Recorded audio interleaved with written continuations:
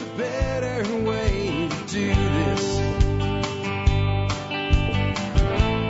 Let me show you a better way. Hi, folks. This is Jack Spirko with another edition of the Survival Podcast. It's always one man's view of the changing world, the changing times, and the things we can all do to live a better life if times get tough or even if they don't. Today is July the 28th, 2017, and this is episode 2053 of the Survival Podcast.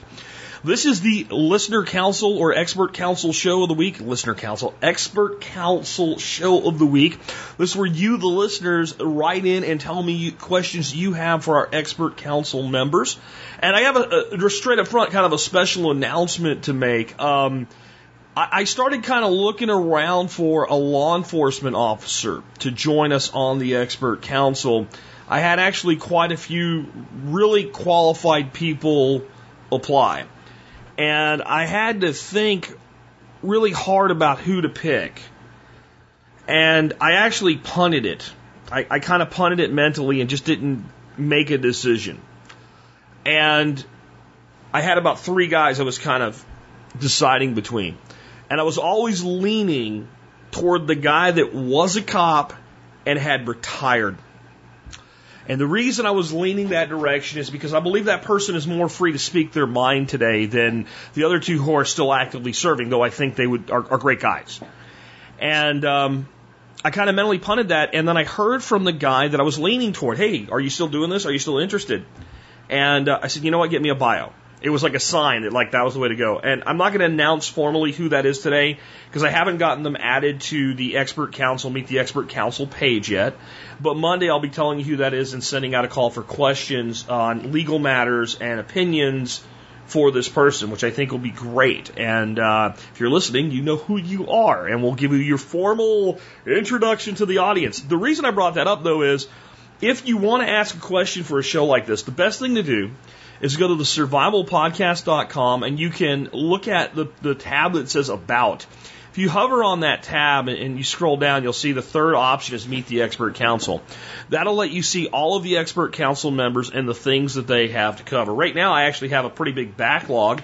I had to send out an email to the council. They say, hey guys, look, if you don't hear your answer on today's show, it's not because there's anything wrong with it or I didn't get it. It's because I got more material than I can use. Usually I'm scraping by Thursday evening, I hope I have enough. Because some of those guys are pikers on getting their answers back. But that's because they have a lot going on in their lives. I got a deluge of responses in the last 2 weeks. So right now I do have a little bit of a backlog, but we'll work that off really quick.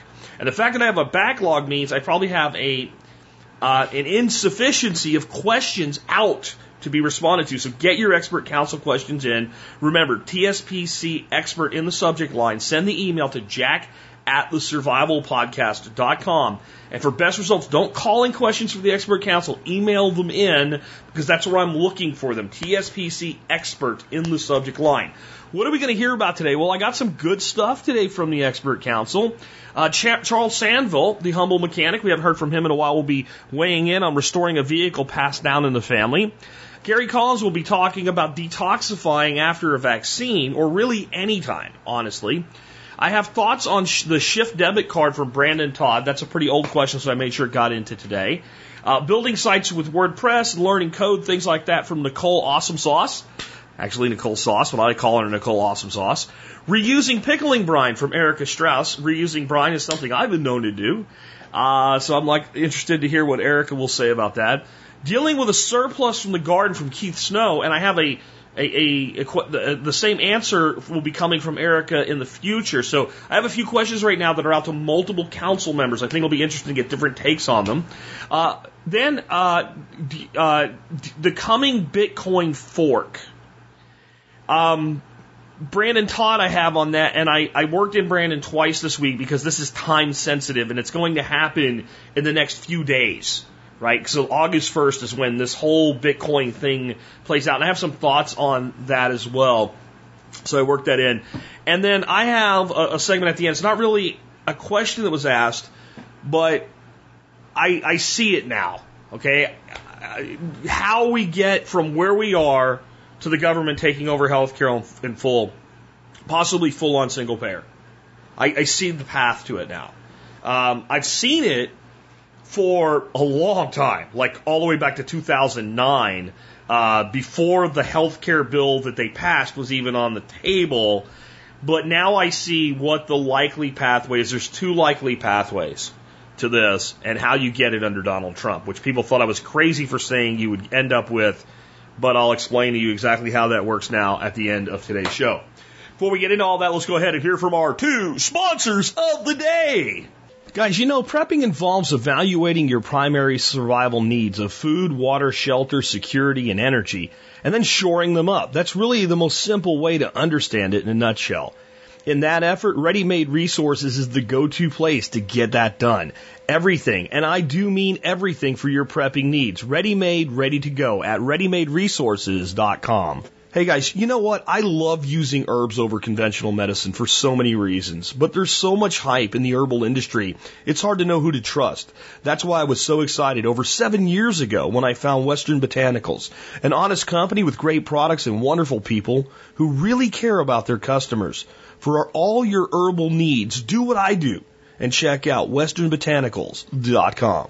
And with that knocked out, let's take a look at the year that was the episode. We haven't had this segment for a while because I've kept checking the year 32, and neither Ben nor David have actually updated the year 32. And I thought, you know what, to cover my bases and be thorough, I'm going to check to see if anybody's done with anything with the year 33. So we have a hole in the historical narrative, but for the year 33 AD, I do have a segment from David Byrne, Problems Finding an Heir. Agrippina, the widow of Germanicus, will die in prison this year, starving herself to death. Her son Drusus will be intentionally starved to death. Tiberius is left in a tight spot because he still needed someone to succeed him, but he has killed most of his family. There were still 4 Germanicus children alive, 3 daughters who were married off on Tiberius's orders, and a 19-year-old son, Gaius Julius Caesar, whose nickname was Caligula. Caligula was invited to live with Tiberius in 31 AD and managed to survive by hiding any resentment and acting as a loyal servant to the emperor. Caligula, which translates to little soldier's boot, received his nickname from a small uniform he wore while traveling with his father to military camps. He was quite popular with the soldiers, and many hoped he would eventually end Tiberius, his grandfather's reign of terror, and bring the empire onto a better path.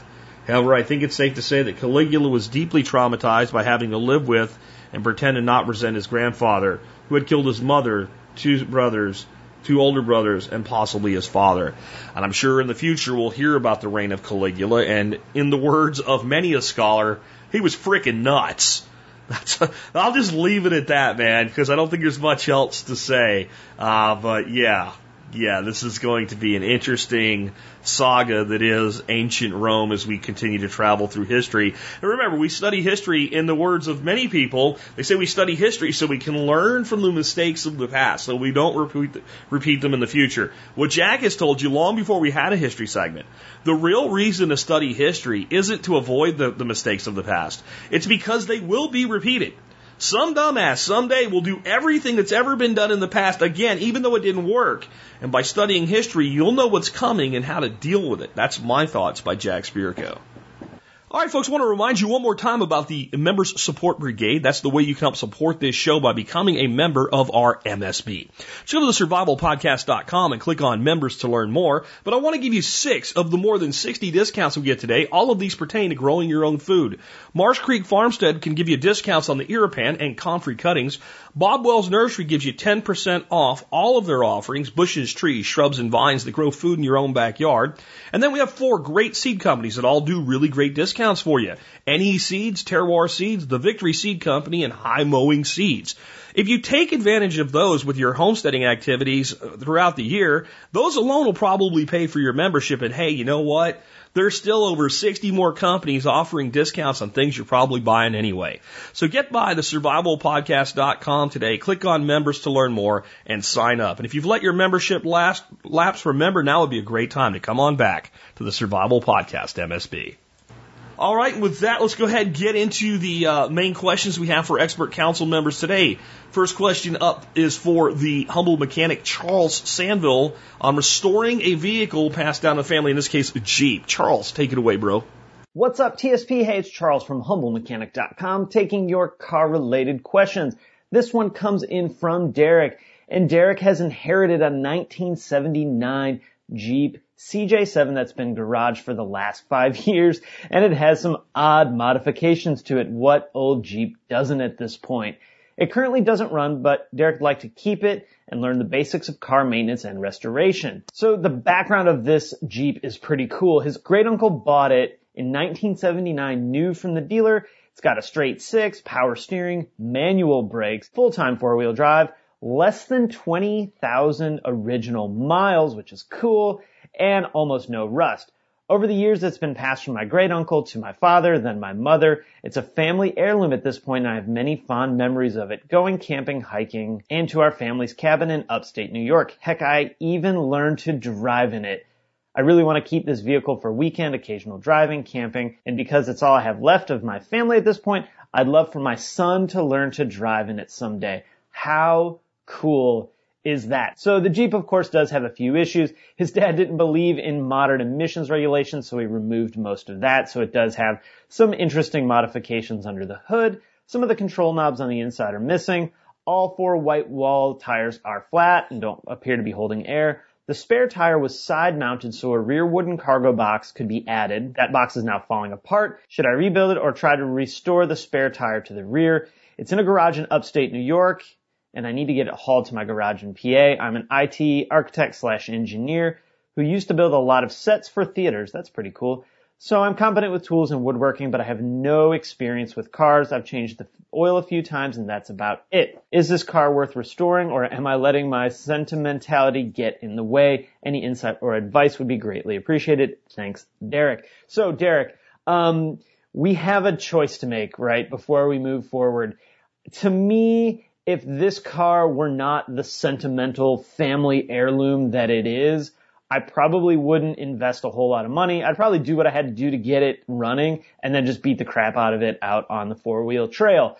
But because this is such a huge part of the family, think about if this were a firearm and we had this really great family story around it. We wouldn't even consider getting rid of it. We would keep it. We probably would keep it in the condition that it was in. But because this is a vehicle, a giant, paperweight in our garage doesn't do us much good. So let's move forward with the mentality that we are going to get this thing running again. First thing we need to decide is, what do we want this to be in a perfect world? It's a 1979. It's not going to ever have the modern amenities that, our 2017 cars have. Gosh, car's almost 40 years old. So it is old school. Plus it's a Jeep, which back then they didn't have features anyway. I'm kind of surprised it has power steering. A couple of things we want to decide first before we get into how to get going is, how much money do we have to put to this?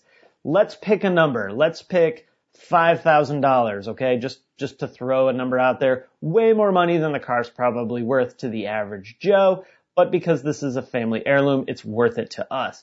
Now, whatever you think it's going to cost you to get this bad Jeep rolling again, you probably just about want to double it, because that seems to really be how restorations and project cars go. And since you don't know really what it's going to take, let's err high and then work down from there. But let's just use the number of $5,000 for the sake of this question. And two final things. One, don't plan on driving this car as a daily driver anytime soon. I've seen so many people buy a project car and think that they're going to work on it on the weekends and then drive it to work on Monday. That's a bad move. You're always going to be held up by something, broken parts, ordering parts, not having something available, not having the right tools to make a certain repair. So do not plan on driving this. The other thing you really want to focus on, and it's something that I'm a mix of good and bad about, is documenting this process. Okay, this is so important to you, your family. Your son's going to get it one day if all things go well.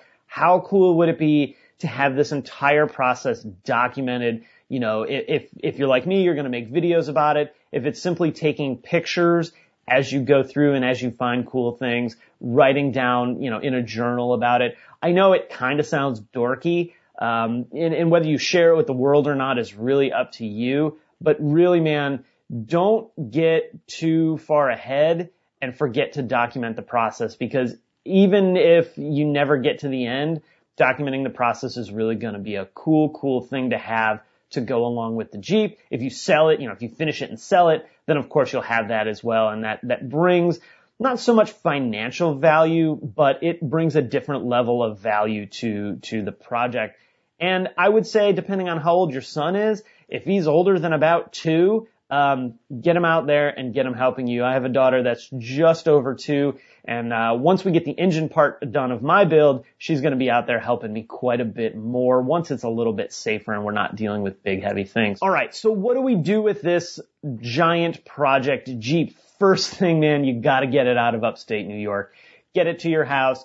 Get it in a place that you have the space and the comfort level to work on it. Let's face it, working in your driveway when there's a foot of snow on the ground is awful. Working in your garage with little ventilation when it's 95 out is awful. So let's try and get it in the best environment that we possibly can to make it fun and make it comfortable to work on. Next, it's time to get the gloves and start cleaning. Before I did really anything, I would spend a lot of time cleaning this vehicle. And I don't mean washing and waxing it to get the paint pretty. I mean digging deep, cleaning mud, cleaning rust, leaves, debris, all that stuff, spider webs, critters, mice, who knows, what you're going to find. So again, make sure you wear gloves and get it as clean as you can. And we're doing this for 2 reasons. 1, we're doing it so that it's a little bit cleaner to work on. And 2, we're going to use this opportunity to evaluate the vehicle. We're going to be looking for broken wires, broken hoses, rust, all that kind of stuff that can probably point you to the exact reason why this car won't start. So spend a couple of days, get some degreaser, get some carpet cleaner. Heck, I'd pull the carpet out if it even has it. It's a Jeep, right? Who cares? Pull the carpet out. And spend a lot of time cleaning and evaluating what's going on. Rust typically forms where water collects, along the windshield, along the strut towers, in the quarter panels. Every vehicle sort of has its spots that it gets rust. So you want to make sure you find and identify these spots of rust. What you can do is you can get like a wax crayon and just mark on the paint where you have rust, surface, or otherwise. This is also another good place to take pictures and document what you find as far as any kind of really major things. Get your head up underneath the dash, look for broken wires, broken connectors. Hopefully you don't find any critters hiding out up underneath your dash or under the hood. When it comes to under the hood, look for oil leaks, look for coolant leaks. Make sure that if you find something, you don't necessarily need to fix it right away, but maybe take some masking tape and masking tape around it, something bright colored like bright yellow or green or blue masking tape, so that you identify the location of that and you don't think, I knew there was something wrong somewhere, but I can't remember. Now you at least have it identified. Again, document this process. Now it's time to make some lists. We want to list out all of the bad things that we found while we were doing this cleaning process. List it out in groups. So I would do a body group, I would do an engine group, I would do an interior group, and I would do a chassis group to include suspension and brakes like that. So if you find a brake fluid leak, right rear wheel cylinder is leaking brake fluid. All 4 tires are flat. Interior, we're missing knobs, the carpet's ripped,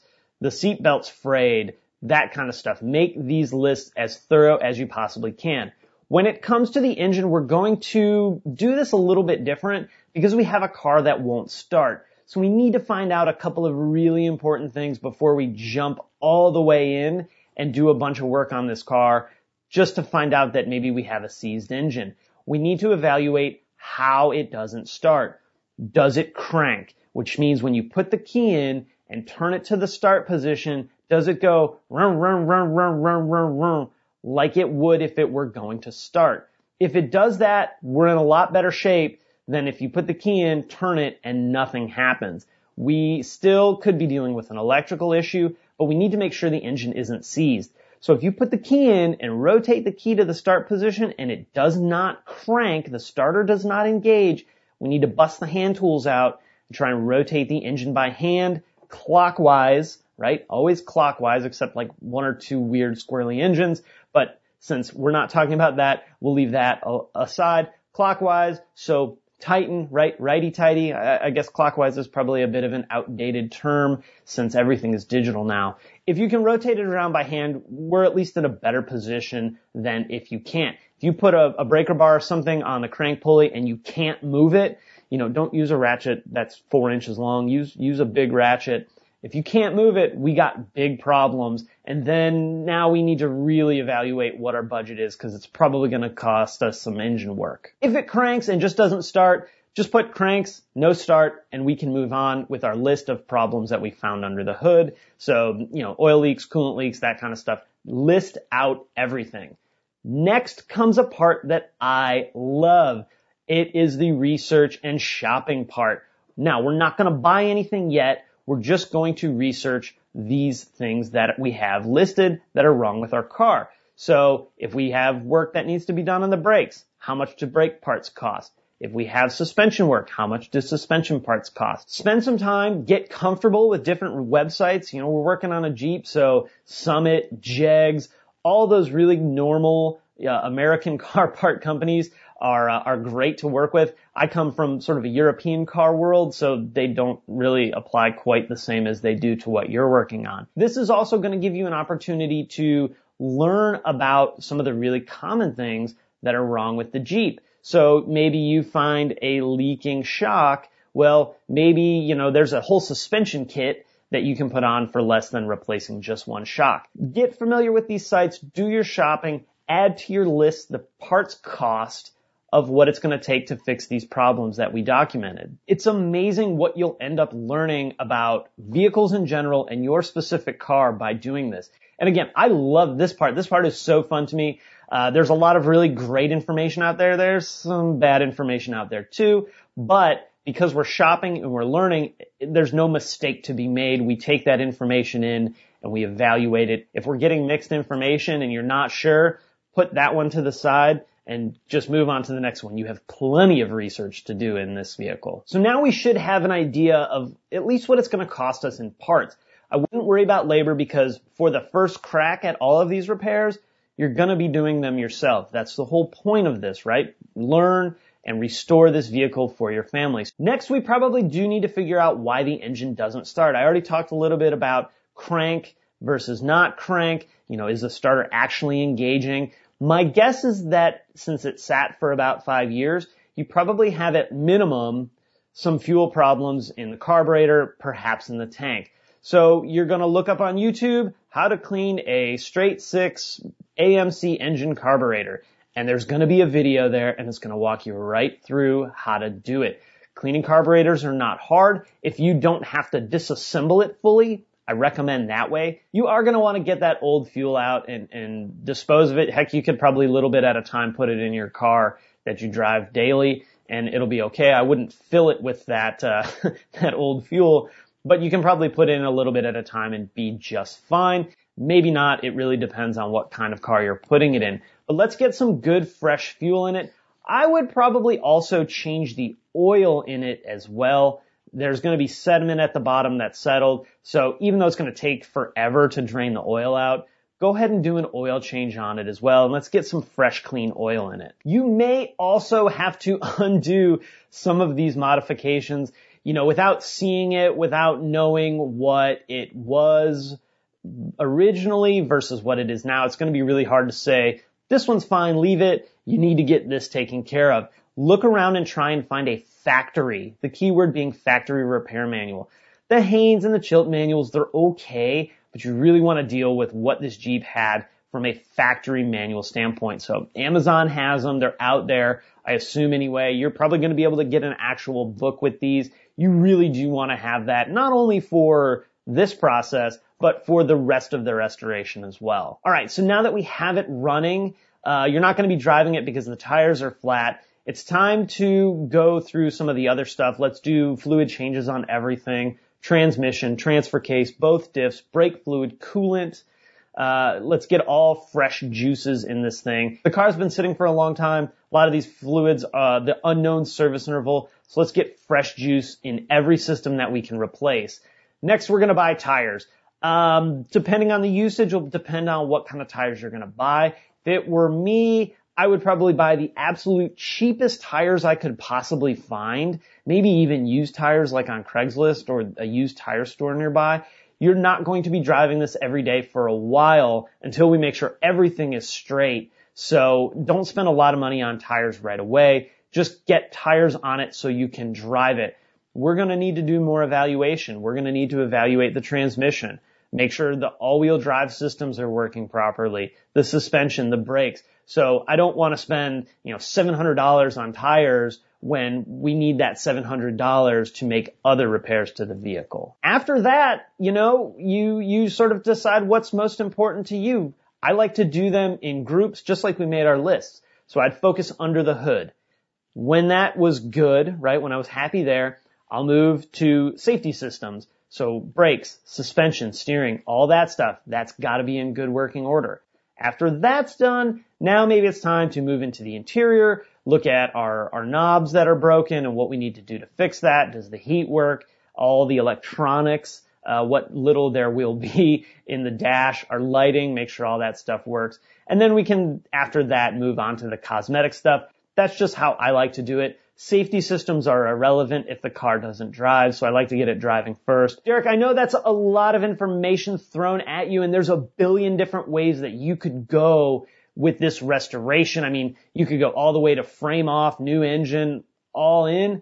Probably not the direction I would go. I would still want it to have some of that soul that it had back when my great uncle bought it in 1979 at the dealership. So, this is really cool, man. Make sure, again, document it. And hey, if you do document this stuff, send how you're documenting it my way. I'd love to follow it and share it with my audience as well.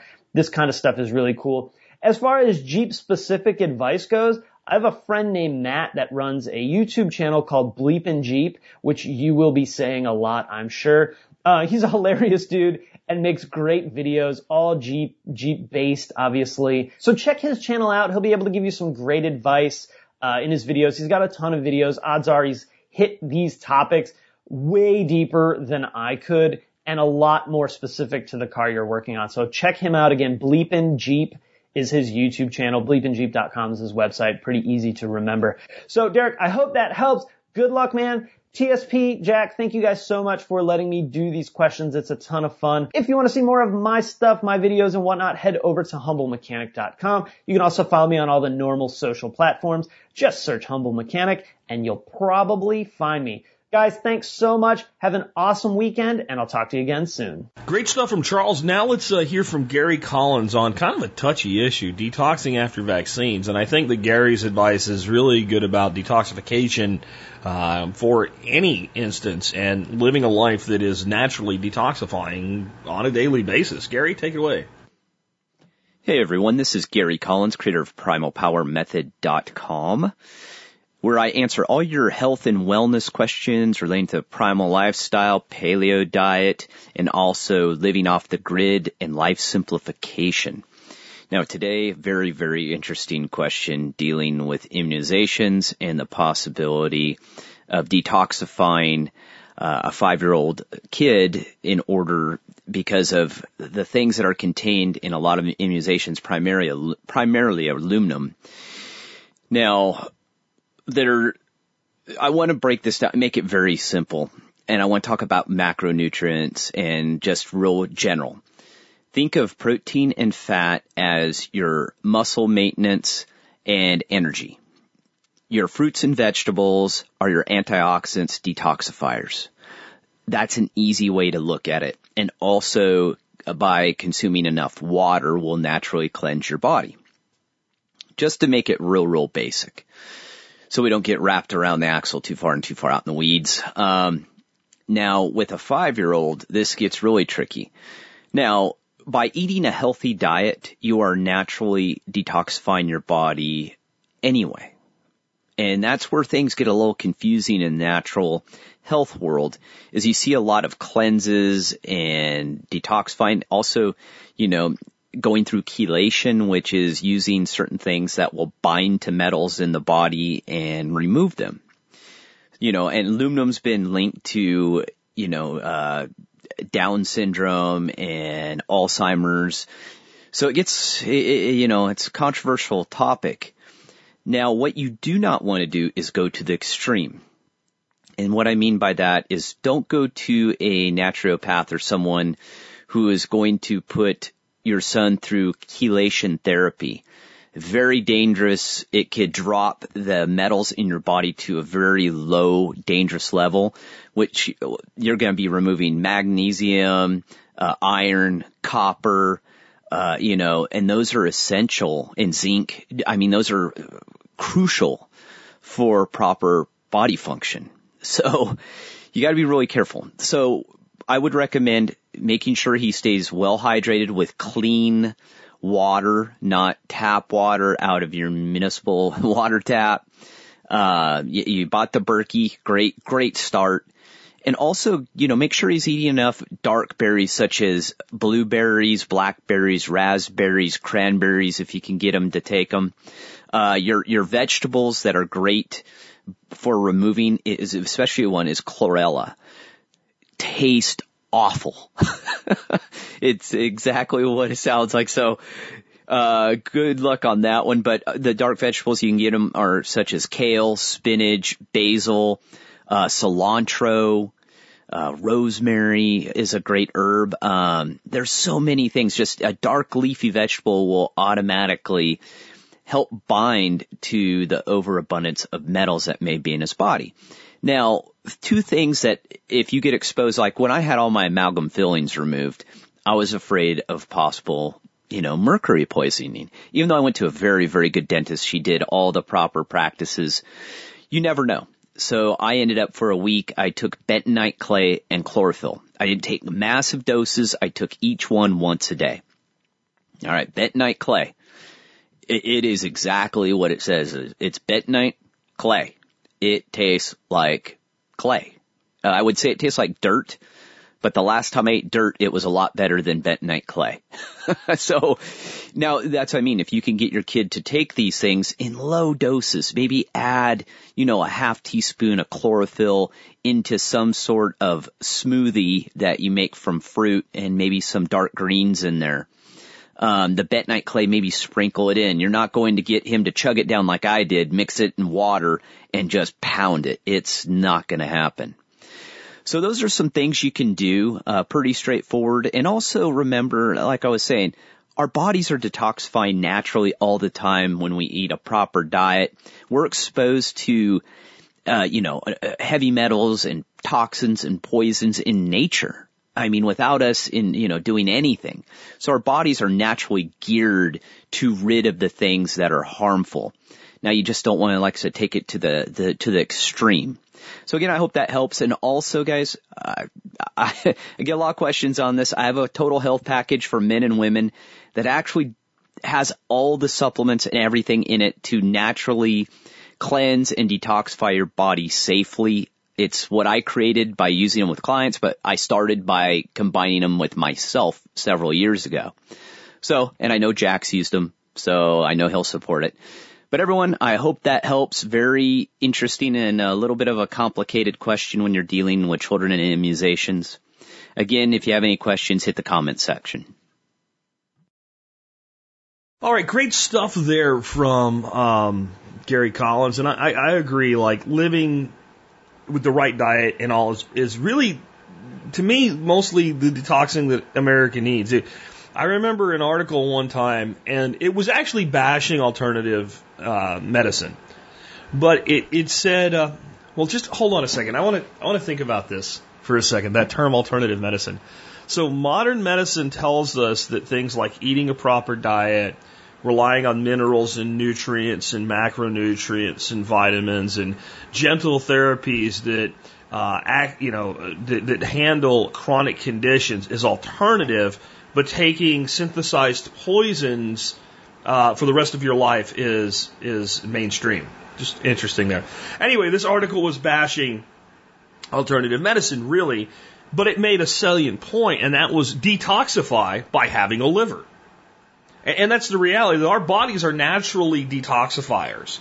The problem comes when we keep heaping toxins onto them. And I'm not really going to dig into the whole immunization thing. I think there's definitely problems within the vaccine industry. I think we over-vaccinate our kids.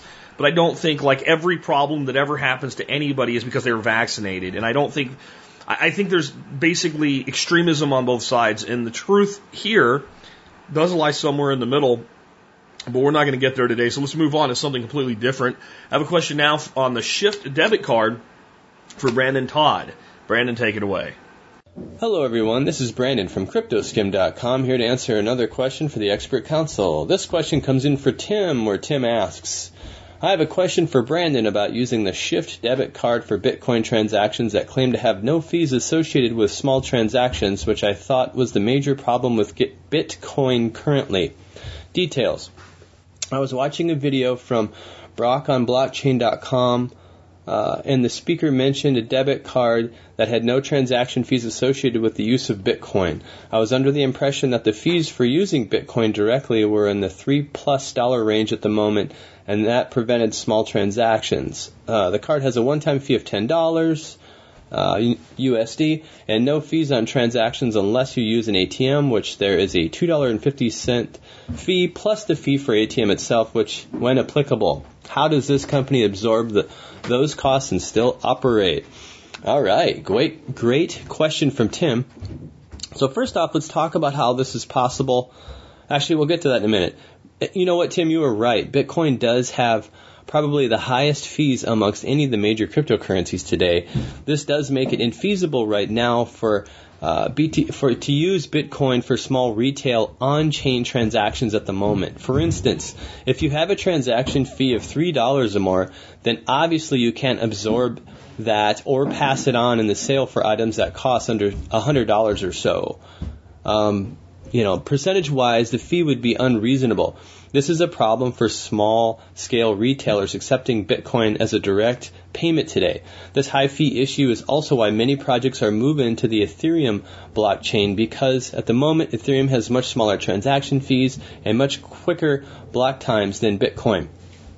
Okay, so now let's talk about these debit cards. There are a number of companies offering such cards like BitPay, Coinbase, and WageCam, just to name a few.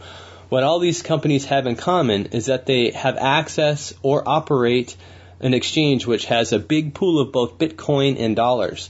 So essentially what happens is that when you get one of these cards, you send a Bitcoin transaction to them, which you pay the fee for, and it shows a balance on your card in dollars. Now, what just happened is that you sent a Bitcoin transaction to Coinbase, and they sold it at the current exchange rate on their exchange GDAX for dollars. They don't execute an on-chain Bitcoin transaction every time you use your card. So that's where some people get confused. You just have a balance with them in dollars now, which gets debited every time you use your card. Brian Young explained part of this pretty good on episode 2005 if you want to go back and get a better understanding of how Coinbase works on the back end. So to sum it up, you send Coinbase a Bitcoin transaction of which you pay the fee just like any other transaction. Then they immediately sell it for dollars at the current price. After that, it works just like any other old Visa card. So, I have one of these cards. I have I got a BitPay card.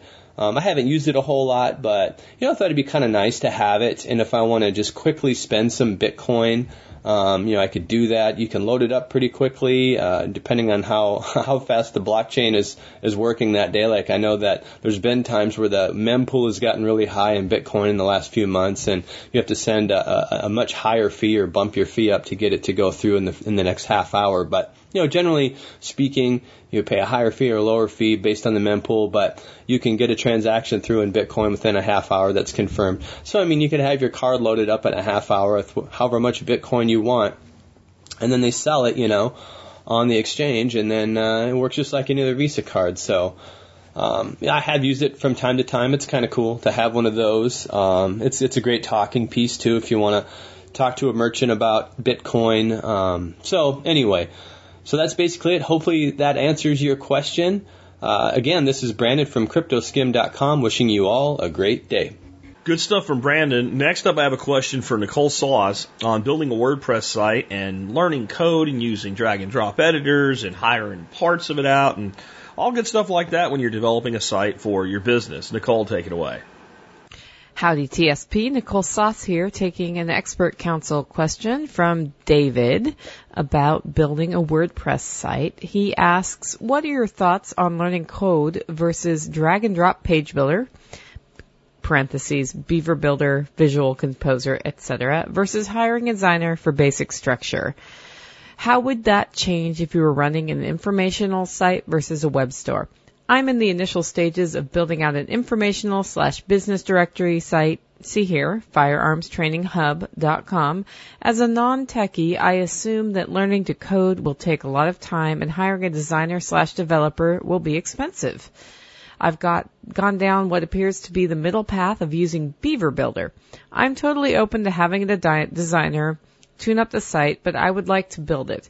So what are the pros or cons and limitations of drag and drop builders versus other alternatives? And what am I missing? Cheers, David. Well, David, the answer to your question is that nothing changes between building a storefront site versus an informational site. The biggest question you need to ask yourself is this: do you want to build a website or do you want to build a business?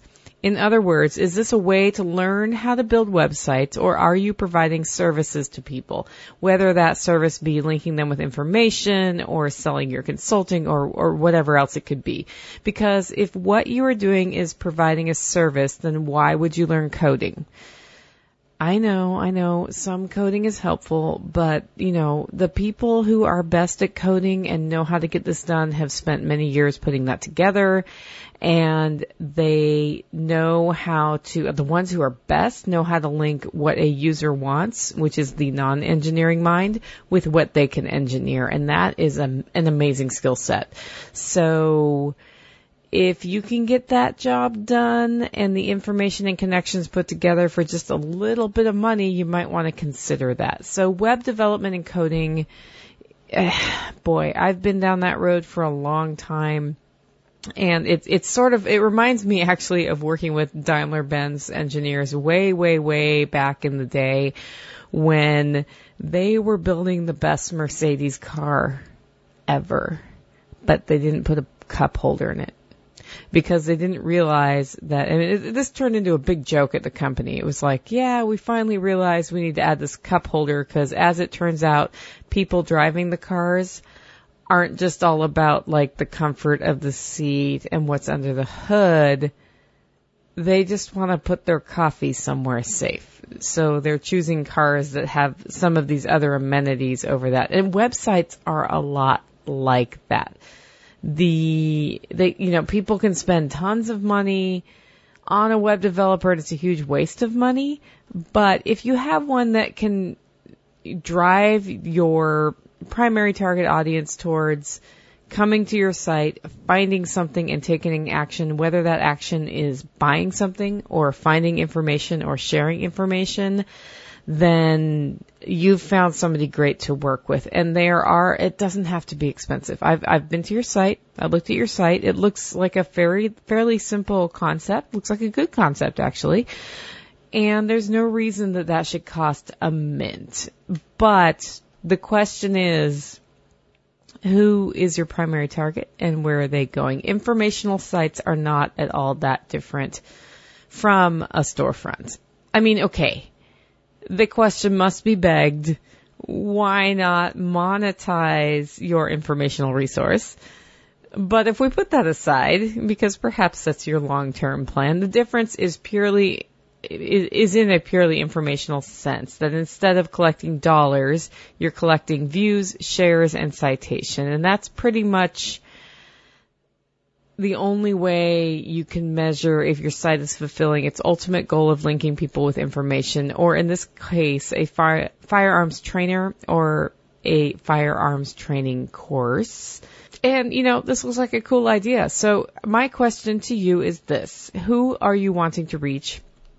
And please don't say everyone or Americans who want to learn about guns or any big general categories. I want to know, like, who are you really trying to reach?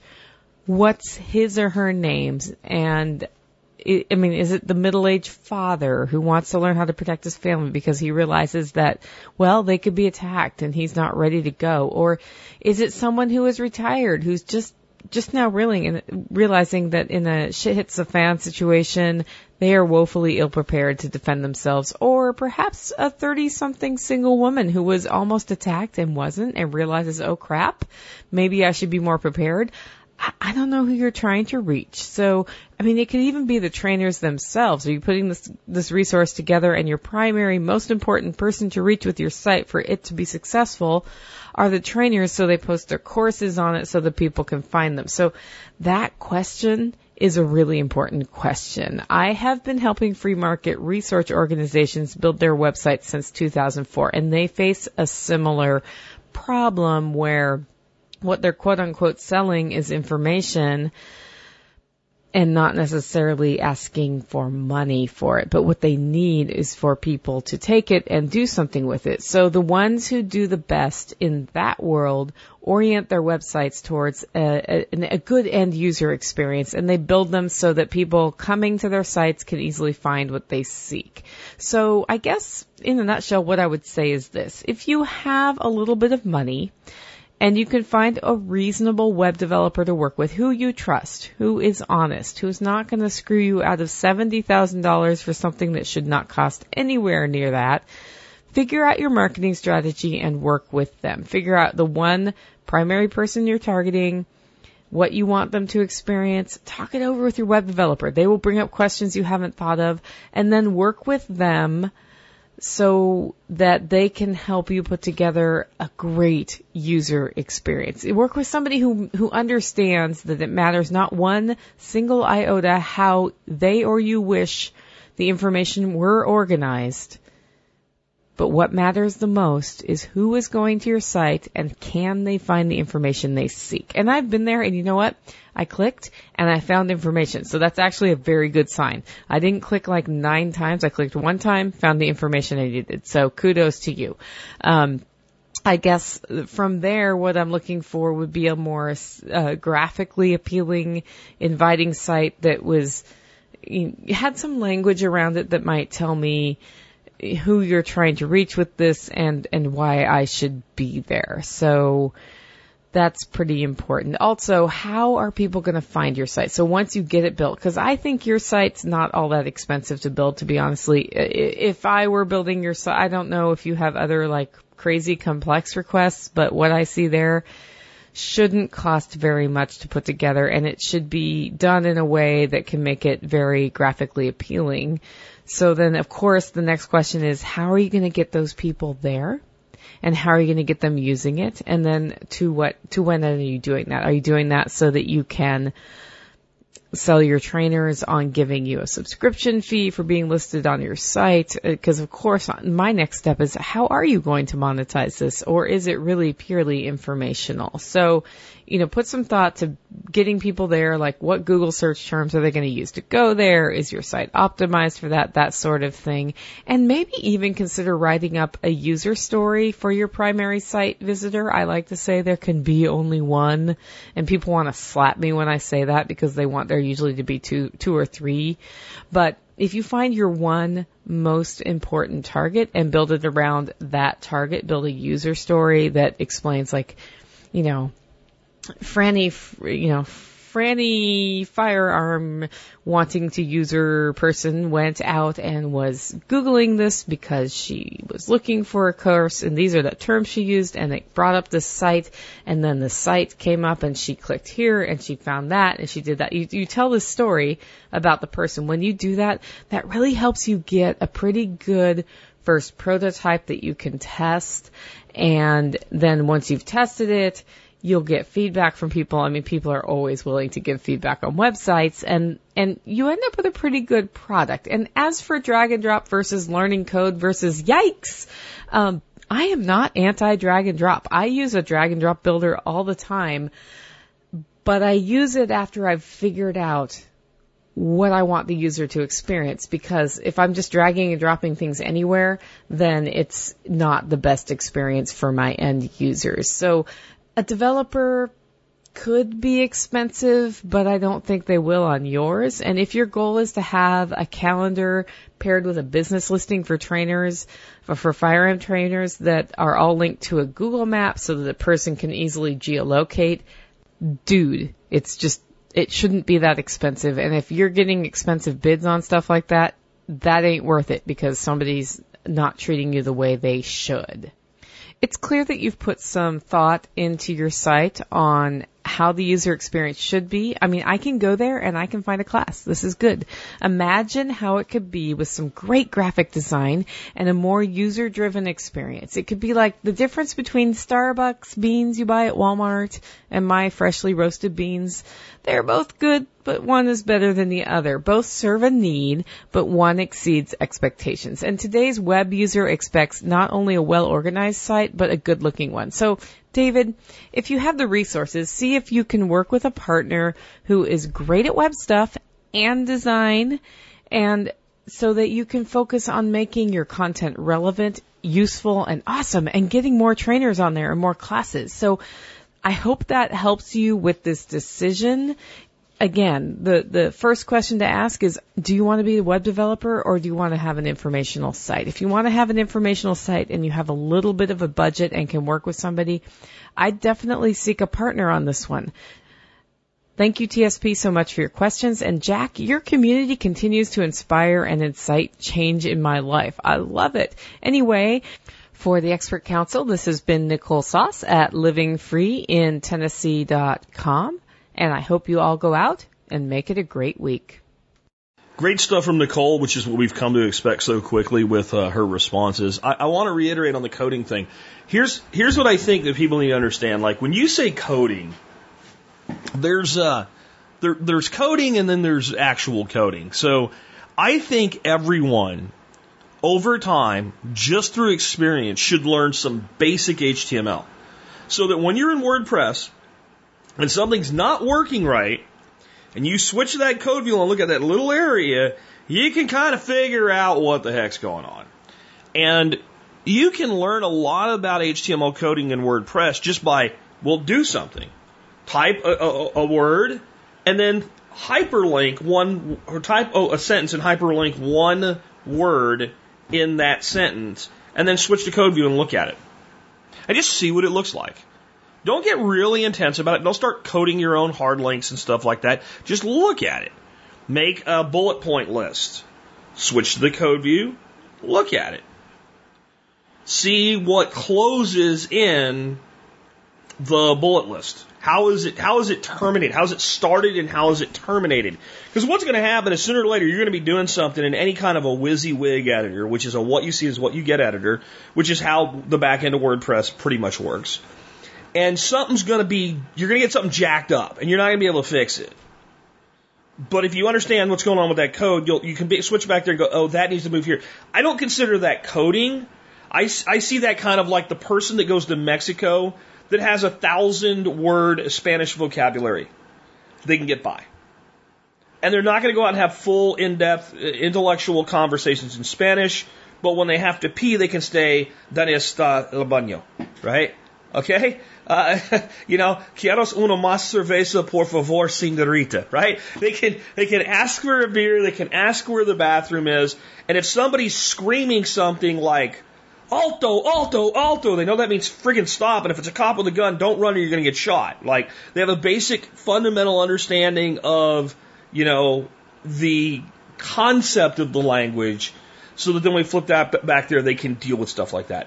As to learning coding, unless you're going to be in the business of doing coding, don't waste your time. Graphic artist, unless you're going to be in the business of doing graphic arts, don't waste your time.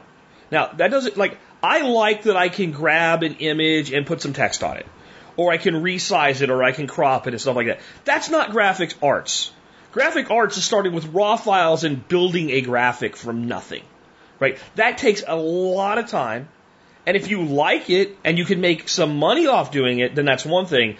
But if you're going to sit around and try to learn the entire concept of graphic art so you can build a header for your website, go focus on your service or your product in your business and pay somebody $50 or $100 or $1,000, depending on how good they are and what you need, to develop that footer, that header, that basic framework for you, and focus on your business. Because your business is, you got to look at your website like an employee, right? An employee. So if you needed an employee and you weren't that great at sales, and you knew you didn't have time to be the outside salesperson for your business, and you hired that employee, you would look for someone that knows the sales process, you would give them a quota and some metrics, and you would judge them, and either they pass or they fail, and if they fail, you fire them and you get somebody else, and you let them go do their job. And you don't run around behind them trying to close the sale because that's what you hired them to do. And when you take your car to a mechanic and you say, I want you to fix this problem, I want you to put a new serpentine belt on it, you don't try to learn how to do it yourself unless you just want to do it yourself and you have time to mess around. Now, fixing your car, can you do that yourself? Sure. Is it a good thing? Sure. But if it's taking away from your business, the actual work of your business, and you're doing it with a company vehicle, you're not thinking as a business owner, if that makes sense. If it cost me $250 to get some work done on a truck that's for my company, and I do that work myself, and now I bought the part for $15, so I've saved $235. But it took me time to do that.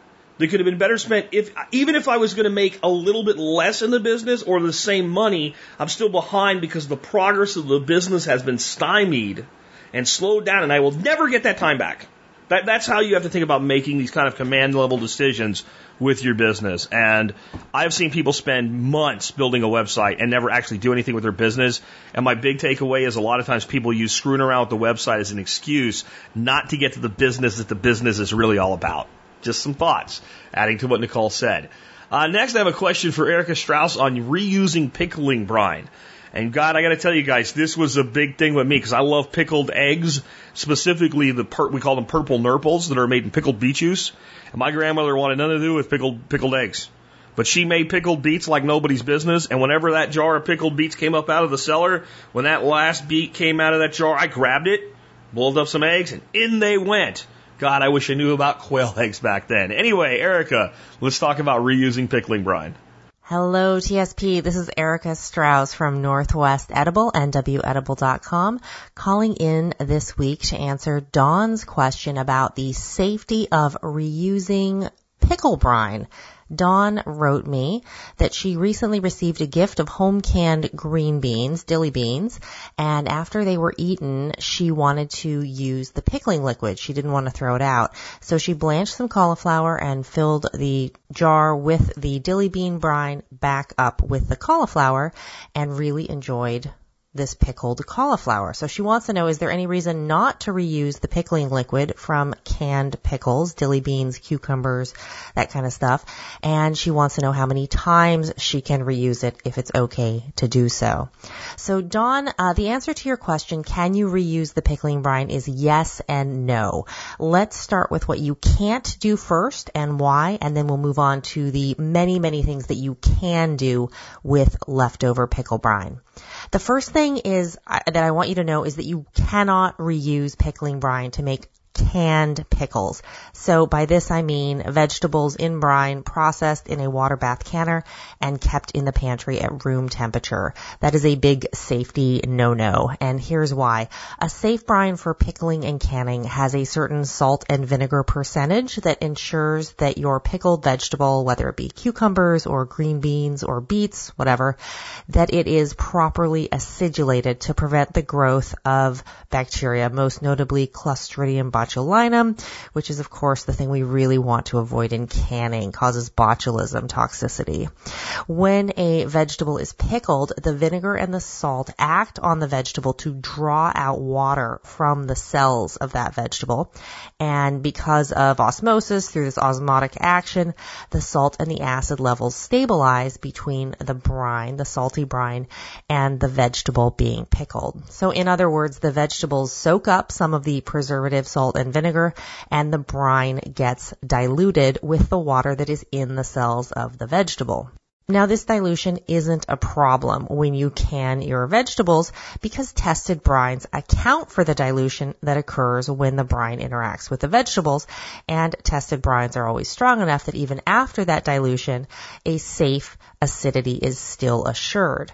However, once the brine has been used to successfully pickle one batch of vegetables, it's no longer at that original salinity or acidity that allowed it to safely pickle the first batch. So if you attempt to can a second batch of pickles with reused brine, you could be setting yourself up for some really bad microbial growth that you just don't want. Now, here's what you can do. Make refrigerator pickles.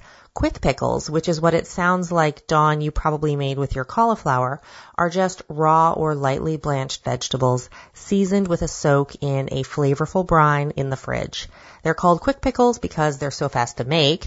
In some cases, quick pickles might soak in a brine for just an hour before they're ready to eat. In other cases, you would let them go for several days, maybe even a couple of weeks. You leave your fridge pickles in their brine until they taste nice and flavorful. 2 or 3 days usually does the trick. And because these quick refrigerator pickles are not being sealed up in a jar or in a can at room temperature, the preservative quality of the brine and the acid and salt levels are a little less critical. So you can go ahead and make refrigerator pickles with your delicious reused brine. You know, even here there are a few caveats. A dilute brine will not be as effective at preventing bacterial growth, even at cool fridge temperatures. And your fridge pickles with reused brine will probably not last as long as pickles made with a full strength brine. So just watch closely for signs of contamination, such as a murky brine, yeast or mold growth, scum on the surface of your brine, or pickles which get unpleasantly mushy. Now, in terms of how to make quick pickles with reused brine, you know, it's a subjective thing, but I did some research and there's a magazine called Cooks Illustrated, which tends to take a fairly scientific approach to testing various cooking techniques. They actually tested making quick pickles with cucumbers and reused brine in 2 different ways. The first method that they tested was just to slice fresh cucumber right into leftover pickle brine and then leave the slices in the brine refrigerated for 24 hours. The second method was to lightly toss those same type of cucumber slices with 1.5 teaspoons of fine sea salt per pound of cucumbers to draw out excess water from the cucumbers. And then the Cooks Illustrated team allowed those salted cucumber slices to sit in a colander and drain for an hour. They then transferred those salted cucumber slices to a jar, brought their reused pickle brine up to a boil, and poured that brine over the cucumber slices. This batch was also kept in the fridge for 24 hours. So the results were far better with the second method, where the cucumber slices were salted. Cooks Illustrated says that lightly pre-salting the vegetable and then boiling the brine when using the reused pickle brine results in quick pickles that are denser in texture, deeper in color, and have a really great bright flavor, and are much better seasoned with garlic and dill from the brine compared to just dropping cucumber slices into that brine. Now, the results were far better with the second method, the pre-salted method. Cooks Illustrated says that lightly pre-salting the vegetable and boiling the brine resulted in pickles that were the right dense texture and deeper color compared to the first method, and were more brightly flavored and more well seasoned with the garlic and dill from the brine. So particularly with vegetables like cucumber, which are extra watery, looking at that pre-salting as a technique to get a better result with your reused pickling brine quick pickles might be something to think about. So Dawn asked how many times she can reuse her pickle brine. I really advise against the infinite pickle approach to pickle brine. With every round of vegetables that you cycle through, you're further diluting the salt and the acidity level of your brine. You're also further diluting the flavor. So every batch is going to get riskier in terms of bacterial growth and molds, etc. And every batch is going to get sort of less rewarding in terms of how it tastes. I think it's pretty safe and you're going to get good results if you reuse your brine for a batch of quick pickles once. So 1 round of reuse. You might be able to get away with twice, but this is going to depend a little bit on the moisture content of the vegetables you're quick pickling. It's going to depend on the starting salinity and acidity of your original brine and whether you pre-salt your vegetables as described by the Cook's Illustrated technique before reusing the brine. That's a lot of variables, so I really can't recommend using your brine for quick refrigerator pickles more than once.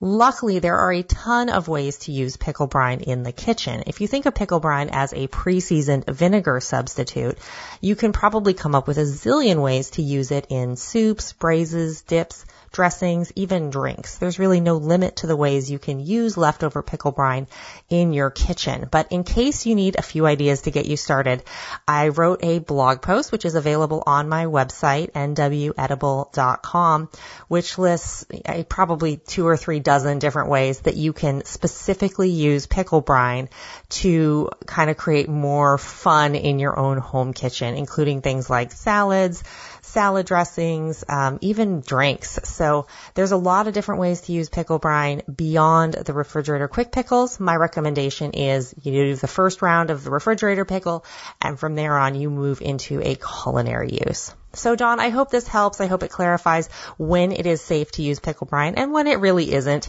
and helps you get some, stretch the use of that delicious pickle brine just a little bit more. Guys, this has been Erica for the Expert Council. Come say hi anytime at Northwest Edible Life. That's www.nwedible.com. Find me on Facebook at facebook.com/nwedible. And if you love what I do, I'm on Patreon, patreon.com/nwedible. Thanks, Jack. Thanks, Dawn, for your question. Keep them coming, guys, and I'll talk to you in a couple of weeks. I completely agree on kind of the one reuse thing. And one of the things I would add to this is, the main thing that makes this, we're not talking about lactofermentation here, right? We're talking about pickling with vinegar. And vinegar is the main, vinegar and salt are your main preservatives here. And a lot of times when you kind of use something out of the jar of something you've pickled, you lose some of the brine. And simply by topping up a little more white vinegar and adding a little salt, some of those concerns about enhancing the longevity of the preserving nature of it are mitigated. But yeah, this is not stuff to leave out on the countertop, right? Or to reprocess in a water bath can or something like that. This is a quick pickle in a refrigerator. And man, I'm going to tell you guys, if you know, I don't pickle beets, but I'll buy them just to do quail eggs and pickled beet juice. Oh my God. Again, we call them purple nurples when I was a kid. I don't really know where that came from, but man, I'll love me some purple nurples. I will tell you that they do have a rather gaseous result, especially consumed in mass quantities with beer, as they are in bar rooms all over the coal region of Pennsylvania, I'm sure other places as well. Now, on to other things food related, Chef Keith Snow here is going to talk to us about dealing with an abundance of vegetables from the garden, where it's more than you can handle, in making something other than, ironically, chow chow, which is actually a pickled form of vegetable relish. Let's go ahead and hear from Keith on that one. Hey, Chef Keith Snow, harvesteating.com and tastyeducation.com. Wanted to get with Dean about the garden surplus. Now, anybody that gardens, you'll find out that even if you're a good succession planter, you're going to have times when there's an abundance of certain things. And this is a great thing to happen, but I've seen it many times myself, usually with things like zucchini and squash, because they usually start out really strong in the summertime, and you'll have tons and tons of them coming off, and eventually you'll miss one and you'll find one that's, a foot and a half long, and they just produce prolifically. Same thing with pepper plants and tomatoes, and after a while you can get overrun, which, more food is better than less. And we all use different ways to use it up. We'll start cooking with it, maybe we'll do some canning and preservation methods sometimes. As Dean pointed out, maybe use recipes like chow chow or salsas or whatever it might be, soups, and then you give some away to neighbors. You send some over to, your relatives, but you're still left with a lot of things to use up. And Our good buddy Dean here is getting a little frustrated doing the same things over and over. And this is why I'm going to suggest a couple of recipes instead of just straight up other preservation methods. I mean, you certainly could use a dehydrator and start dehydrating these things to use later on. A great technique, and you mentioned, Dean, that you have some green beans coming, is lacto fermentation. There's a couple of good books that I'd suggest. Go on to Amazon, look for books by Sandor Katz, I believe is his name.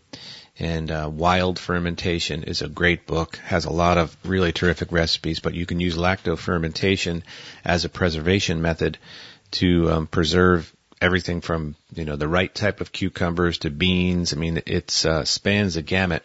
That's why I'd recommend that book. There is some technique involved, but it's as simple as using salt water and natural bacteria to make fermented vegetables, which is a great thing to do. I do that all the time with peppers and onions and garlic. Fermented garlic is a great thing. But let's talk about the zucchini and squash. Like you have some lemon squash and zucchini. And these things, number one, if you're gardening these things, you generally don't want them. I mean, some people, oh, look how big this thing is. You get this thing that's 2 feet long, a zucchini. I mean, I don't want to say it's useless, but it's 90% seeds, and it feels like a sponge inside. Now, when you do have those, because a lot of times they hide under those giant leaves, you can take those big ones and just what I do is take the outside, about 1/2 inch. So I'll cut all the way around, toss the middle into the compost pile, because that's why people don't like zucchini and squash, is that spongy texture when people let them go too big or don't cook them properly. The outside is always great. And one thing, it's actually a recipe in my cookbook, the Harvest Eating Cookbook, Dean, is a zucchini and tomato stir fry. And I developed that recipe specifically to use zucchini that got too big.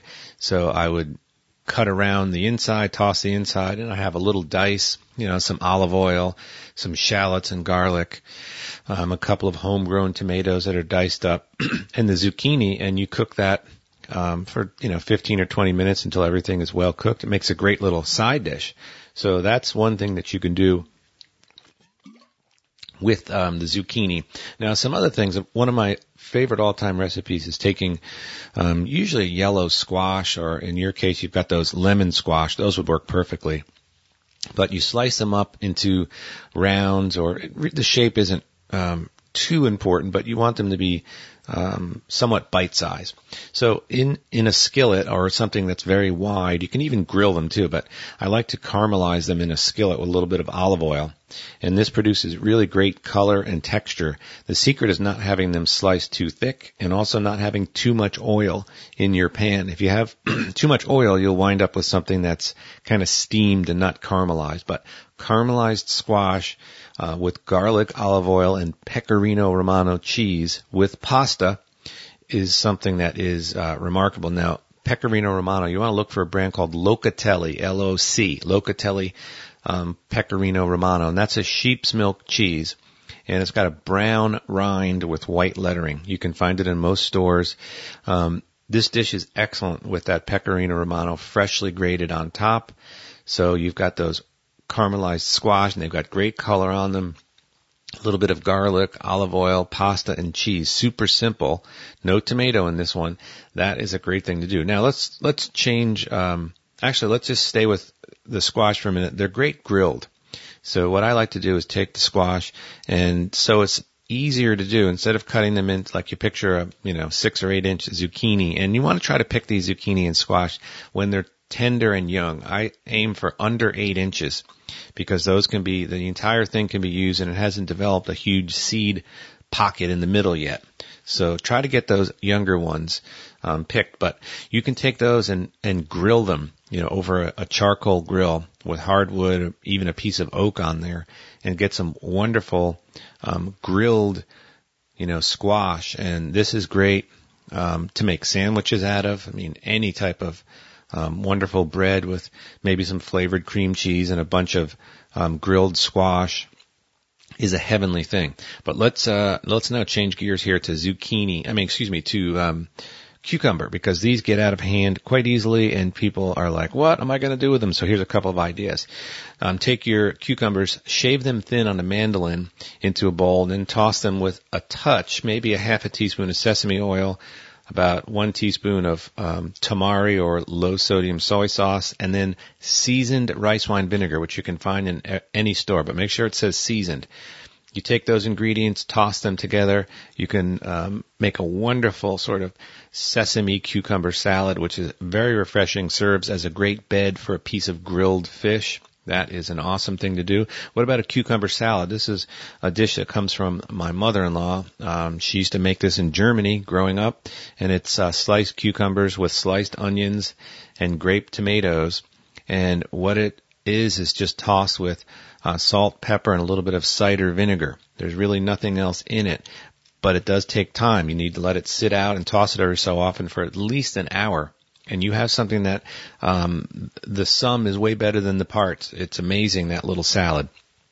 Also, I mentioned a sandwich. You can make a cucumber sandwich, which is delicious, and I have these quite frequently in the summertime. I'll take my cucumbers, peel them, slice them thinly, and usually I'll take a 24-hour fermented sourdough bread and put a little bit of toast on it so it's not soft, and then I'll usually take some type of maybe a mascarpone cheese that I season up with some fresh parsley and garlic and salt and pepper, maybe a little pecorino romano in there too, and make sort of a cheesy spread.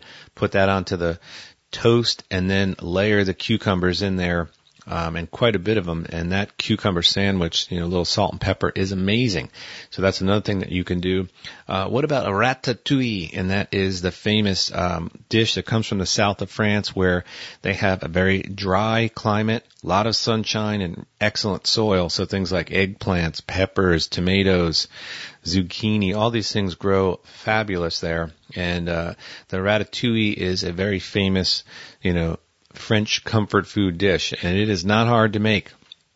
In fact, I've got recipes all over harvesteating.com for it, but you can find one anywhere, and it's basically a slow-cooked stew of things like, zucchini, eggplant, tomatoes, onions, garlic, bell peppers. It's a wonderful kind of melange of flavors, and you can take a big pot, and I'll make it every summer. I'll go to farmer's market and get all those things, because just like you, when you go to a farmer's market, somebody that's actually growing things, they have an abundance of those vegetables. They're usually very cheap. So if you're not growing them yourself and you can get them at a farmer's market, you can make a big batch of this ratatouille. It makes the best thing to layer inside of a lasagna. So you can make just a lasagna with vegetables and cheese using the ratatouille. Also great on a pizza. It's a perfect side dish too in the summertime. Room temperature though, with a little grating of cheese on it. It makes a great side dish with grilled steak. Any kind of steak like London broil with a side of ratatouille is amazing. Now, the other thing I would suggest is looking at one of the national dishes of Denmark. It's called smørbrød. Basically, it's a open-faced sandwich. Now, the bread is interesting. In the supermarket, in the deli section, you can usually find this German bread. I think the brand is like Mestemacher. I can't pronounce it, or I can't even remember, but it is a heavily seeded dark bread. Usually comes pre-sliced and has a lot of cracked wheat in it. Obviously, it's not for paleo people or those that are watching gluten. But that bread is really great stuff. It's super dense. It's got rye in it. I mean, it's neat stuff. And you can take that and again, take maybe a goat cheese, salt and pepper, a little parsley, touch of olive oil, black pepper, whip that goat cheese up, spread it on your, open face bread there, and then have at it with either grilled squash, sliced zucchini, tomatoes. I mean, just about anything is great on those open face sandwiches. Also, don't forget about ricotta cheese, which can be flavored up very simple, again, with a little bit of minced garlic, fresh basil, salt and pepper, a touch of olive oil. That makes it a great schmear for one of these open face sandwiches. You could put roasted cherry tomatoes on there. I mean, it just goes on and on and on. And I hope, Dean, I've given you some ideas to use up that surplus. And that's a good thing that you have all those vegetables. So thanks so much for listening, folks. Do check out my course, foodstoragefeast.com. And thanks for all of you people supporting not only myself, but the Survival Podcast. Have a great weekend. Take care. I think what I would add is when you're dealing with that kind of abundance, certain vegetables don't do well frozen. And if you have vegetables that do well frozen, I think it's you have the freezer space, it's probably the best way to preserve a vegetable for future use. If you take green beans and you flash freeze, which means you take them and you blanch them, and you can look up blanching times, and you blanch them in either steam or hot water. You take them out of that hot water, you chill them down, you spread them on a sheet, you put that sheet in the freezer. That way they don't freeze into a clump, a gooey clump, right? Until they're all individually frozen. And then you throw them into a bag. You can do a vacuum seal bag or just a Ziploc bag and push the air out of it. And then you have them in there, and you can take a handful out at a time then.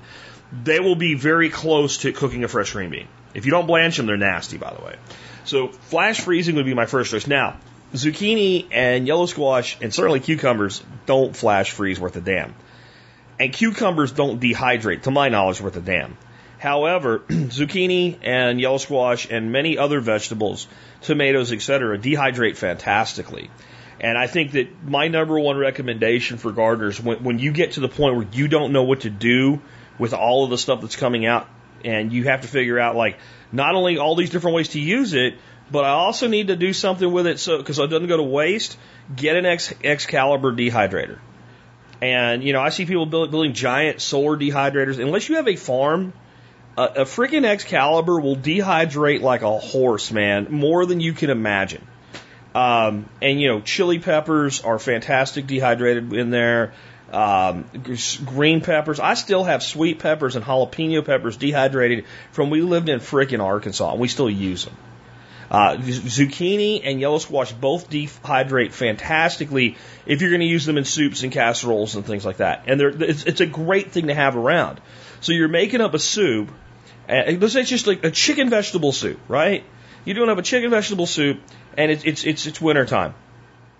And right at the end, you get a couple handfuls of zucchini and you turn it off so it's just hot, and you throw them in there and let them rehydrate. That's all you need to do, and they add something really awesome to a soup like that, and they release flavor. The same with dehydrated tomato.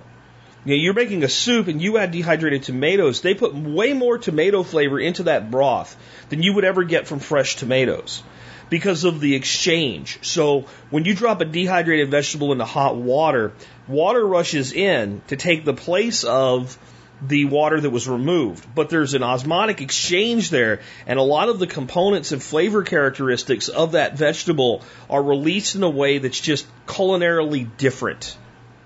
And it's interesting just to try this sometime. Get your dehydrated vegetable of choice, heat up some water, throw a handful in there, and steep it. Strain the vegetables off and taste the liquid. And then, look at don't do a lot, just a little bit for an experiment. Then look at the amount of dehydrated vegetable you ended up with, okay? And cut up the same vegetable fresh and put it in the same amount of water and boil it for 5 minutes and then taste that water. The water from the boiled vegetables will have a faint taste of, celery or carrot or whatever to it. But the stuff from just steeping in the dehydrated vegetables will be like a flavor bomb. And so I think, your tomatoes, your peppers, your zucchinis, anything that you don't have time to do anything else with, cut it up, throw it on a tray, turn the dehydrator on. When it's done, throw it in a ball jar, put a lid on it, set it on the shelf. If you want to put O2 absorbers in it or desiccants in it or anything like that, or vacuum sealed jars, go nuts with it. But in general, if you fully dehydrate vegetables, put them in a jar, stick them on a shelf, they're good to go. Label them and date them so you use the oldest ones first. My thoughts on that. I'd be interested to hear what Erica has to say on this when she comes back, probably, I'd say, next week or two with her answer to the same question. Next up, this is an important question. It's on the what's called the Bitcoin fork, and what's coming around August 1st for holders of Bitcoin and what we should all do about it, from Brandon Todd. Hey everyone, this is Brandon from CryptoSkim.com, here to answer a question for the Expert Council. This question comes in from Matthew, where he's wondering, how should the SegWit 2X rollout affect our Bitcoin investing? I've not bought any yet, but want to get in. Should I wait for things to settle down short term? Should I go for it, take a risk? Or should I wait and see a more long-term strategy? All right, great question again now from Matthew.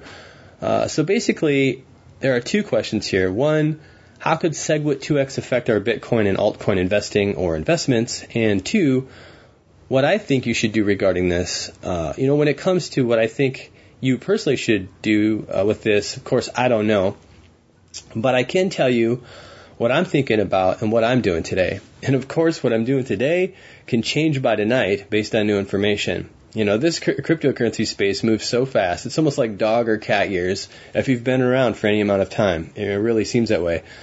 Sometimes I sit back and think about all the things I need to consider when looking at one of these currencies, and realize that many times it's only been around for a few months or a few years, and it seems like a lifetime of events have taken place with the currency.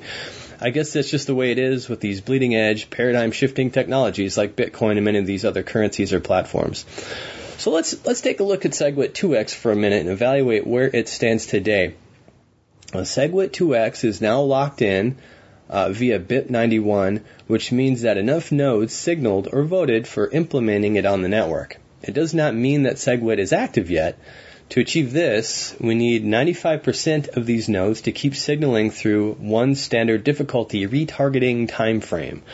So it looks like we're just about at the end of one of these time frames, which is about 2 weeks, or more precisely, 2016 blocks. This varies because some blocks are found slower or faster than 10 minutes. 10 minutes is just a target for a block time in Bitcoin.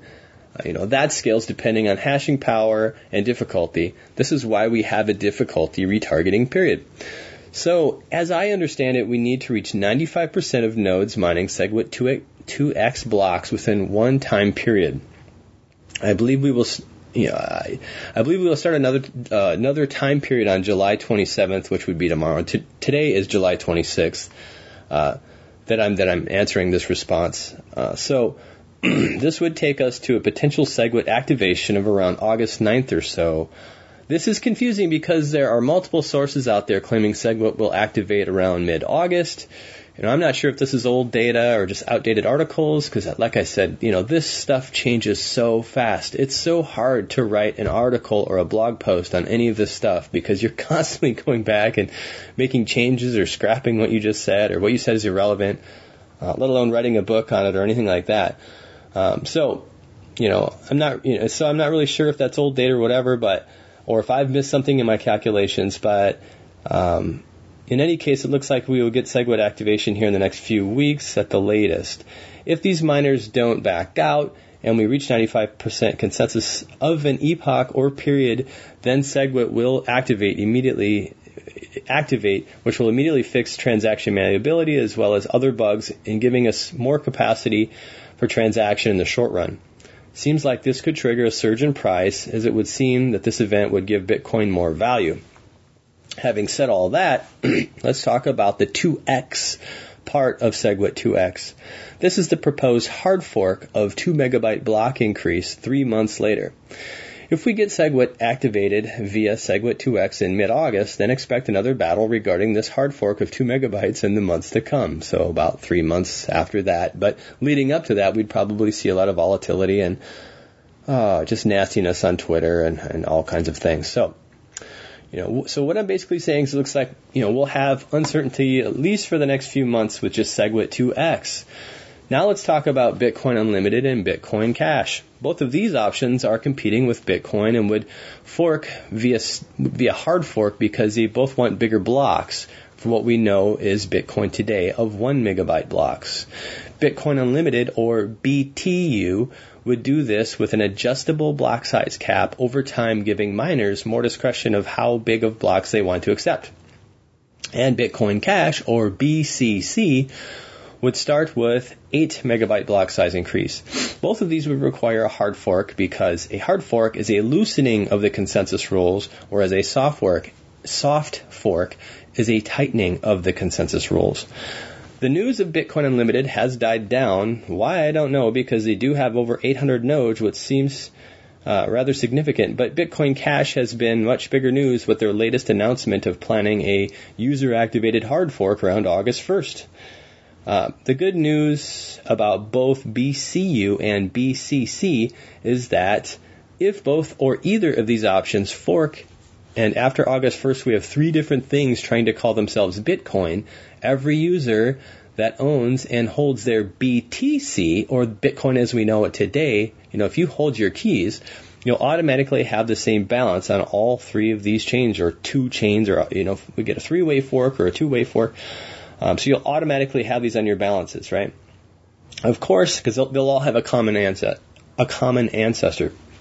Of course, this is all relative because I suspect if we have a 2 or 3 or more way coin split, the value of each, Bitcoin as we know it today will dramatically be less than what one Bitcoin is worth today. On July 26th, today that's around $2,500 for a Bitcoin. So to answer your question, in the short term, I have no idea what is a good time to buy or sell if you want some sort of profit. And this really goes for the long term as well. But what I can say is that I'm still holding Bitcoin today, and I plan to through this whole drama. Full disclosure, I did sell part of my position about a month ago, and I'm keeping some in cash as well. I also still hold many of the bigger altcoins as well because I still like their intended purposes and am hopeful they will continue to spread user adoption and thus become more valuable over time in price as well as utility. We could see another panic from a coin split, or we could see liftoff with majority consensus on any of these options. Impossible to tell, really. So I try to keep a little skin in each game just in case. The strategy, I've had best success with over the years is to buy, many small amounts over long periods of time. That way I'm never investing anything I can't afford to lose, and doesn't seem so painful when some go south or belly up. Again, I'm not giving investment advice, only telling you what has seemed to work for me so far. When I purchase smaller amounts, I am also less emotional about them and less likely to make drastic, quick, irrational decisions with the whole amount. Maybe I've just fooled myself, I don't know, but it's been working for me. The long story short, I do believe that if we can keep working things out to allow Bitcoin, Ethereum, Dash, and others to scale to more users and merchants, then I don't think it's unreasonable to assume a much higher price in 5 to 10 years. I really believe that, and not because, the Fed or some big hedge fund manager recently said so in the news articles. I believe this because I've been watching these things overcome and keep growing for a very long time now. I believe this because I understand economics, and I understand true value, and I understand the futility of these central bank, central plan monetary experiments in the long run. Bitcoin and others is a stand against that, and it's a way out for the people. It certainly has been for me, as I was able to pay off, both my wife and my student loans 2 months ago with one payment from cryptocurrency proceeds. So to sum it up, I could see a big sell-off or a huge price jump in the next few months with all of this uncertainty. But like I just said, I'm still betting Bitcoin will still be here in some form and be worth far more in 5 to 10 years. That's my opinion for what it's worth. Hope this helps, Matthew. Thanks for the question. Again, I want to remind everybody, go over to cryptoskim.com homepage. There'll be a tab there that says TSP questions. If you click on that, scroll down, the description of this question plus the episode number should be on there, and I'll have any of the supporting information that I sourced to come up with this response on there. So yeah, again, this is Brandon from cryptoskim.com signing off. I want to add a couple things about what's going on right now. So I've received the same email several times from Coinbase, and I know other exchanges are doing a similar thing. What Coinbase is going to do is, like at 2300 hours on July 31st, they're going to suspend all sale, trade, everything Bitcoin. It's just going to be frozen the way that it is. And they're going to wait for everything to happen. And then they've already stated that when it's all said and done with, they're going to follow the original Bitcoin, and whatever changes have been made to it, they're not going to go with Bitcoin Cash or something like that, that they've made that decision, they've put down their anchor on it. And to be fair to Coinbase, they're being very upfront about it, and they're like, if you don't want to do this, if you want to have options, take your Bitcoin out of Coinbase and hold it off chain or what have you, and hold your own keys, and then you can do whatever you want after this all happens. Or if you're worried about the way this is going to work out, sell it and go to cash, and you can leave your cash in there, just you can do whatever you want. You can play with your Ethereum and your Litecoin all you want, but we're taking this action to protect our customers. And I think it's probably one of the better actions they can take. However, I received a very similar email from an exchange called Kraken. Now, the thing about Kraken, if you want to try to capitalize on this or whatever, you have to get verified with your identity, and it takes some time, and there ain't that much time before the 31st now, is there? What Kraken said is they're going to suspend. The same thing Coinbase said, with a difference. That if the Bitcoin Cash fork occurs, that every customer, let's say you had 5 Bitcoins, will end up with 5 Bitcoins and 5 Bitcoin Cash. They'll have both. It makes me wonder, because I've been a pretty good fan of Coinbase with some, points where I'm like, don't really like that, but you don't like everything anybody does. Like, are they going to do that and keep all the Bitcoin Cash? Or even this other fork? Like, or are they just doing what they say they're doing? I don't know. I don't really know. I know I have a very small amount of Bitcoin still in my possession. I have some in a Jax wallet. I have a little bit in Coinbase. I went almost all cash with my Bitcoin quite a while ago, and it was at like $2,600. And I told everybody in this audience that that's what I did coming up on this fork. I'm sure it would go up and down in between, but I see with all of this crap going on, some major dip in Bitcoin. My concern is if the opportunity presents itself to buy Bitcoin super cheap in this, how long will exchanges like Coinbase hold down on letting you access your cash to buy Bitcoin? A workaround would be to buy something like Ethereum and Coinbase, if that's where you're holding your cash, and send it to an exchange where it can be converted to whatever Bitcoin form you wanted. That's just something to keep in mind, because I've already thought about that. Well, what the hell do I do if Bitcoin drops like $800 in the middle of this shit? But it's kind of clear that, hey, it's going to be the Bitcoin coming out the other end of it, and I want to buy it, and Coinbase and other exchanges are on this lockdown. If it's available anywhere, that would be the way to do it, to do a currency exchange. And that's the thing I need to look over this weekend. I don't know how people like Shapeshift are going to handle this. Are they going to allow conversions during this? Because Shapeshift is one of the major providers of liquidity in the intercurrency market, so it's interesting. I feel pretty comfortable in cash, because every time I think about this, I just go, whatever happens, if Bitcoin's going to be worth $50,000 a Bitcoin or something in 5 years, and I don't know that it will, and I don't really think that it will, but if it's going to, it's not like you're not going to have, like it's going to happen like once this is all over and we have a clear platform for Bitcoin, it's going to go to $10,000 in a day.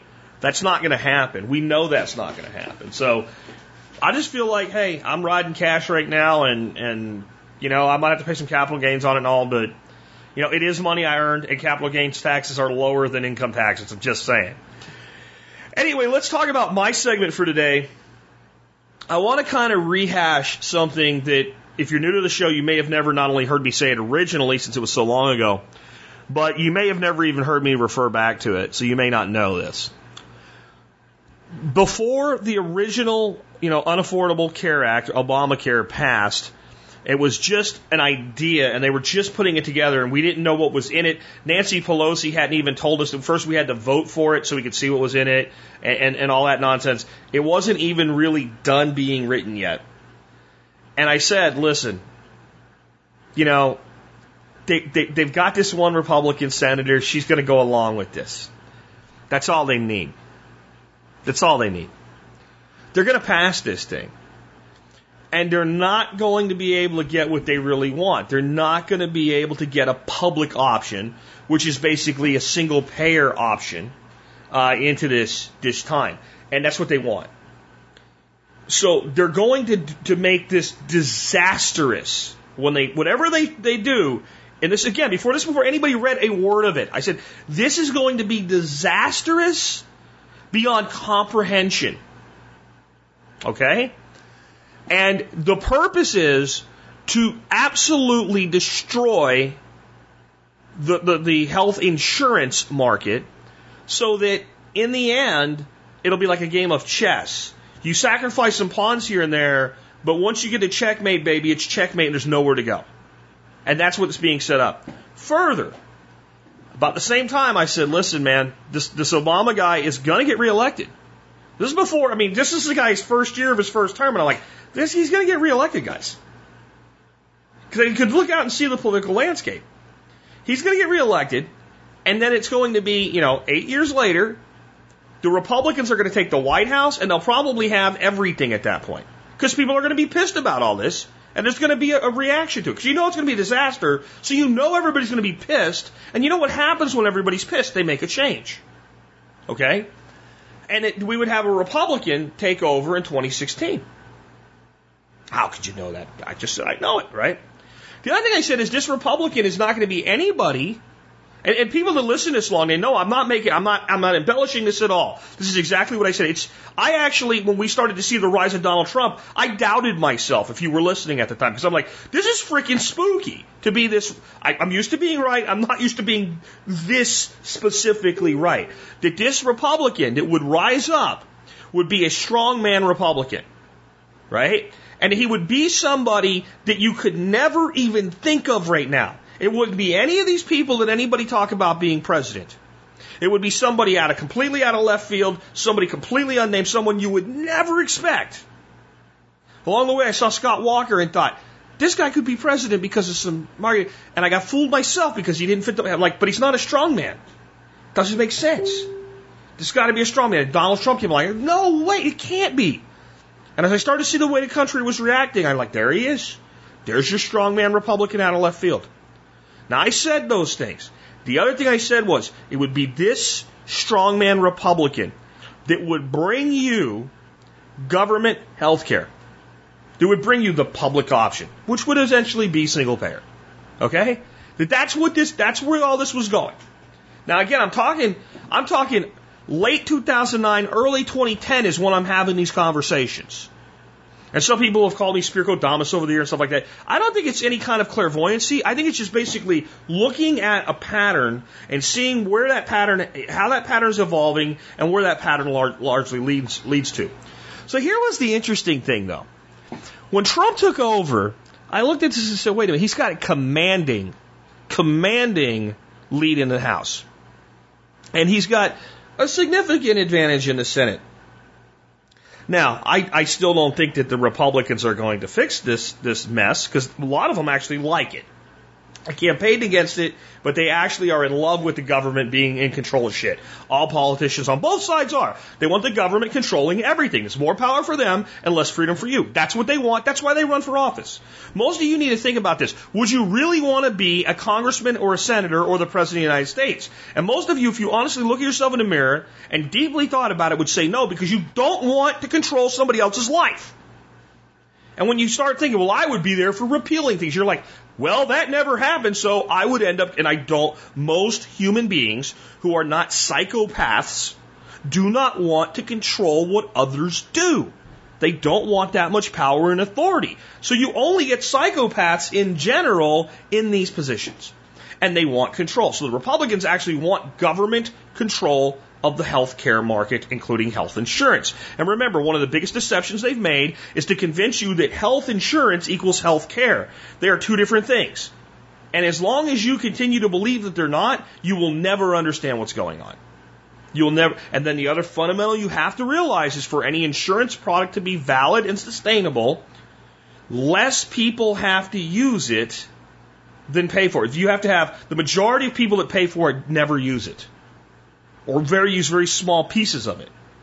Most people have to get less back than they put in. That's how every other form of insurance works. Nobody bitches about insuring their house or their car, even though most people don't generally file claims on their house or their car, or if they add it up across their lives, they paid way more in than they get back out. That's how insurance works. It's a risk pool. So when this all happened, I said, even though the Republicans are all for this, and they can't do it, They can't get together and do it. They can't reach across the aisle and do it. They can't do what I said they're going to do. They can't create a public option and advance and expand Obamacare. They can't do it. Never happened. And there's enough of them that really do lean toward the small government side to screw it up, even if they're willing to do it. And they'll never get the Democrats to work with them. Unless they basically come out and say, we're for saving Obamacare and we've turned our backs on our voters and we're not going to repeal it. As long as it's even if it's not a repeal, as long as it's marketed as a repeal of Obamacare, not one Democrat will get involved in the process. They will abstain, they will vote no. Right? So how can we get to there? And I'm sure many of you that have followed my prediction about this for over 8 years are wondering, how do we get there? You're watching it. You're watching it. There's two ways this happens. Here's the most likely way forward at the moment. The Republicans will continue to look like they have their hands up their ass so far that they're sucking their thumb from the backside. Okay? They will not get a damn thing done with this. They will completely muff it all the way to the bank. And in the midterm elections, they are going to get slaughtered. And they're not going to get slaughtered because all of the people that generally vote for Republicans are going to turn around and vote for Democrats. It's not going to happen. The midterms are much lower voter turnout than the mainstream elections, so follow this. You have the entire House of Representatives up for re-election. Tommy Dumbass, my Republican rep, campaigned on repeal and replace. He did not deliver. I gave him, and we gave the senator the same thing. We gave the Senate and the House to them. They promised to do this. Trump promised to do this. And even if I'm not totally pissed at Trump, because I let Trump make me blame the Republican Tommy Dumbass and my Senator Dick ass, right? Okay? Those two, I blame them that are up for re-election. How motivated am I to go vote for them? I mean, it's a midterm. I got shit to get done. I'm working my ass off to pay for my health care that I can't afford that you guys promised to repeal and replace. And I don't have time to go vote for you. Okay. Now let the other side of this sink in. The majority of people that voted for a Democrat that voted for Hillary Clinton in the last election seethingly hate Trump. They don't like him. They hate him. So let me ask you, in your astute study of humanity, is hate a good motivator? Are people willing to take an action due to hatred? So you're going to have the right that's like, I just don't care anymore. I don't care how much Sean Hannity bangs the drum. It's the most important election in our lifetime. Again, right? I don't care. The average Republican voter, the average independent voter that voted for Trump and the Republicans in this last election, the average working class Democrat in the Rust Belt that went out and voted for Trump and maybe even held their nose to vote Republican for the first time in their life because they thought, we've got to give this a chance. I want this one thing done.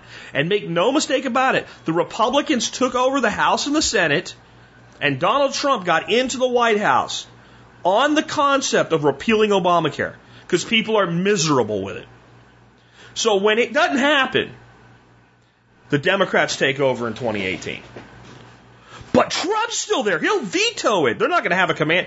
Listen what they're going to do. They're going to reach out to what's left of the Republicans if they need to. If they need to. Say, hey, wake up call, guys. We have to do this. Or they're going to do it on their own.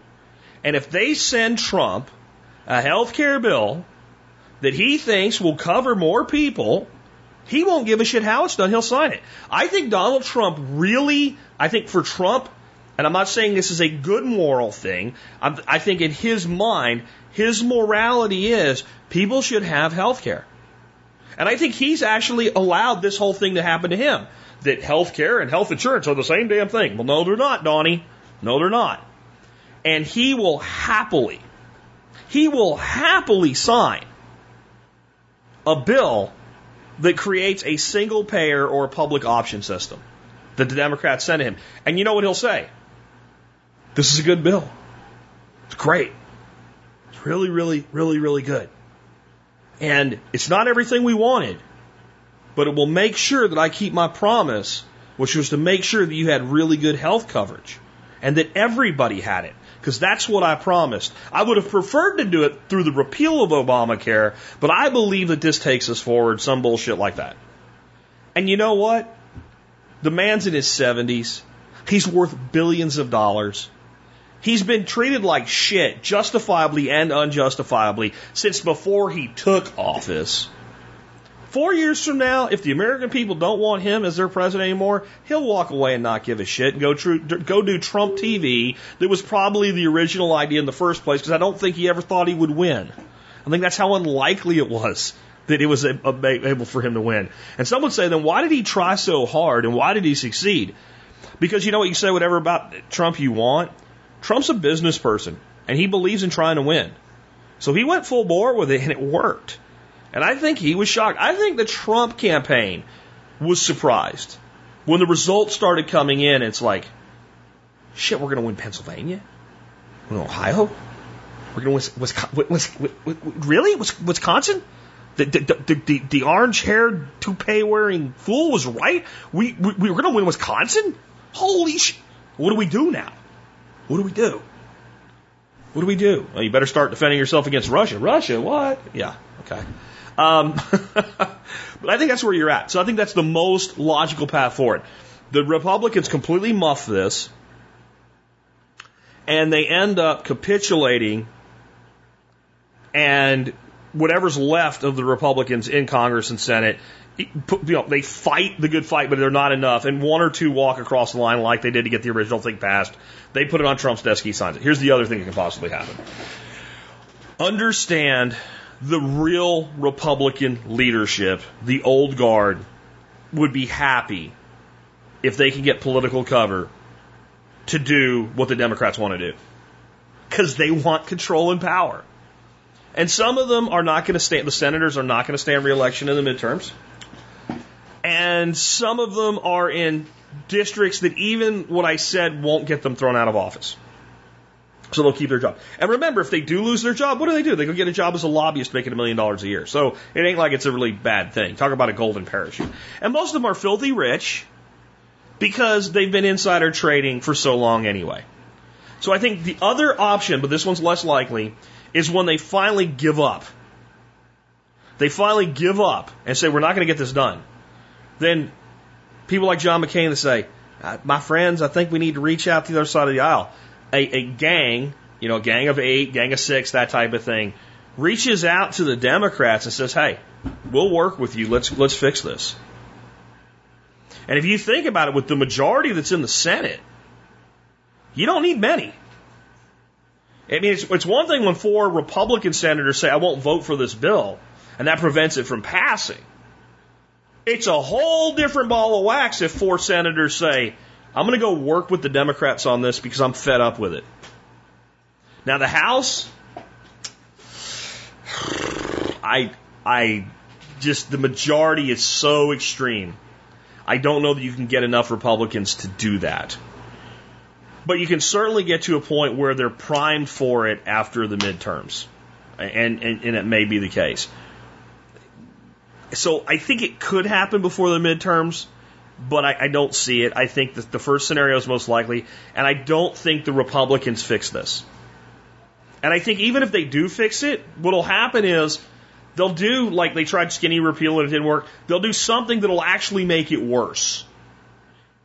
And if the person that voted for a Republican on repeal and replace gets nothing done, they're going to be pissed. And if their insurance goes up, they're going to be pissed.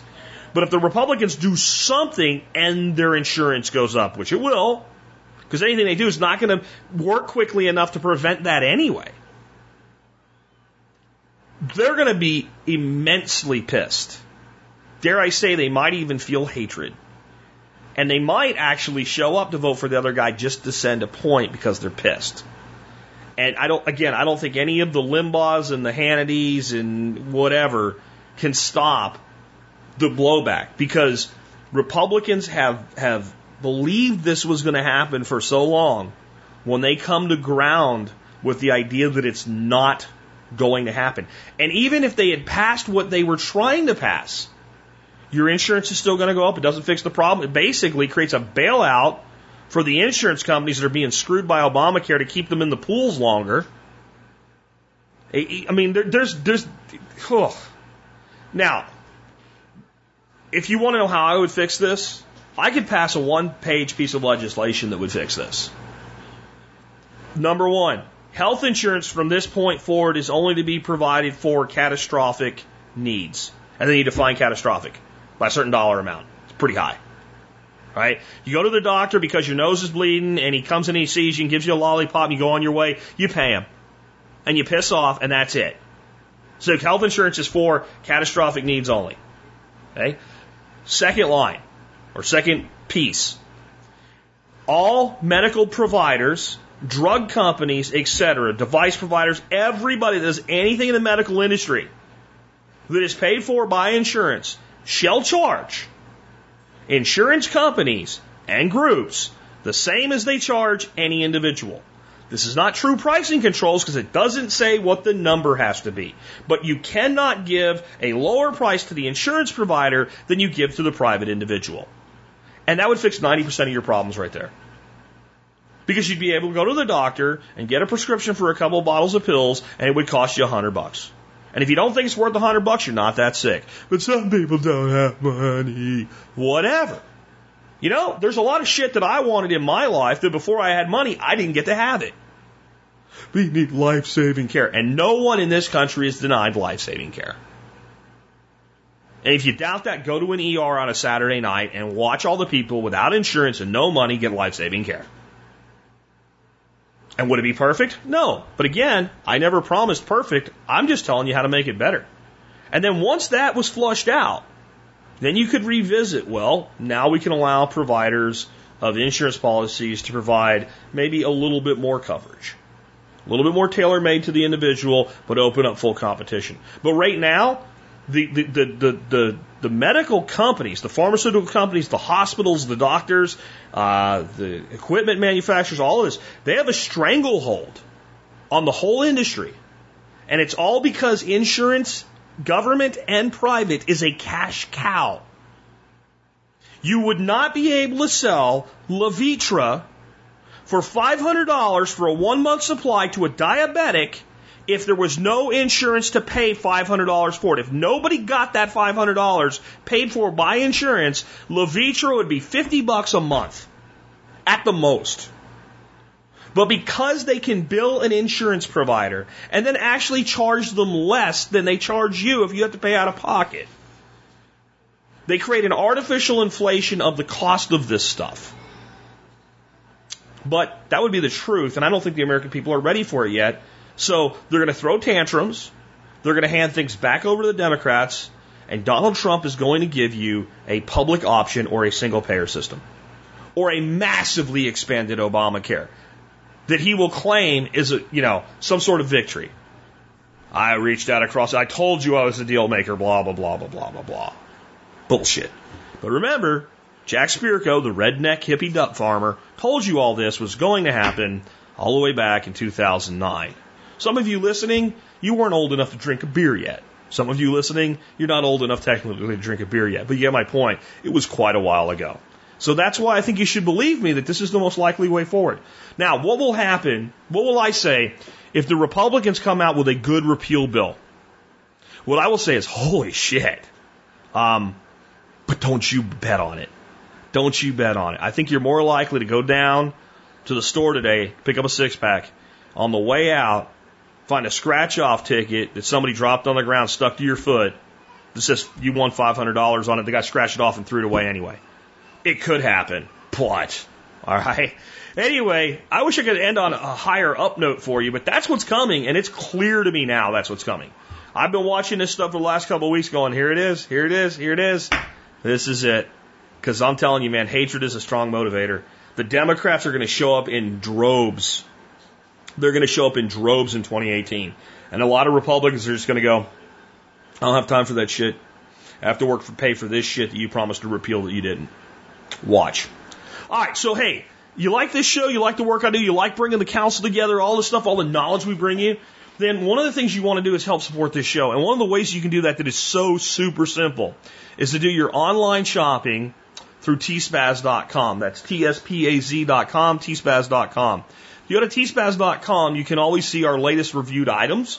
And you can see a link there to do your online shopping over at Amazon.com. And as long as you're doing your shopping through tspaz.com, you help support the show. And that now applies to everybody in the United States, Canada, and the United Kingdom. All of you guys can shop through tspaz.com and help support the show and the work that we do. Anyway, I have a cool product for you guys today. It's actually an encore item that I'm bringing back from last year. It's really freaking cool. It's the Cable Matters 6-outlet wall mount surge protector. It really just basically expands your little 2-plug outlet into a 6-plug outlet.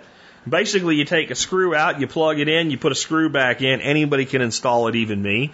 It gives you 6 regular outlets, and it also gives you 2 USB ports. The USB ports are not like the most like super fast ports out there. They're 2.4 amps, so they're not 3.1s, but they're not snails either. They'll charge your devices pretty quick. And you got your 6 ports. I like this so much because, well, one, my wife's real big into making the house smell good, which I don't mind. The way she does it are these little Febreze things that she plugs into the outlets, and they always take up both plugs.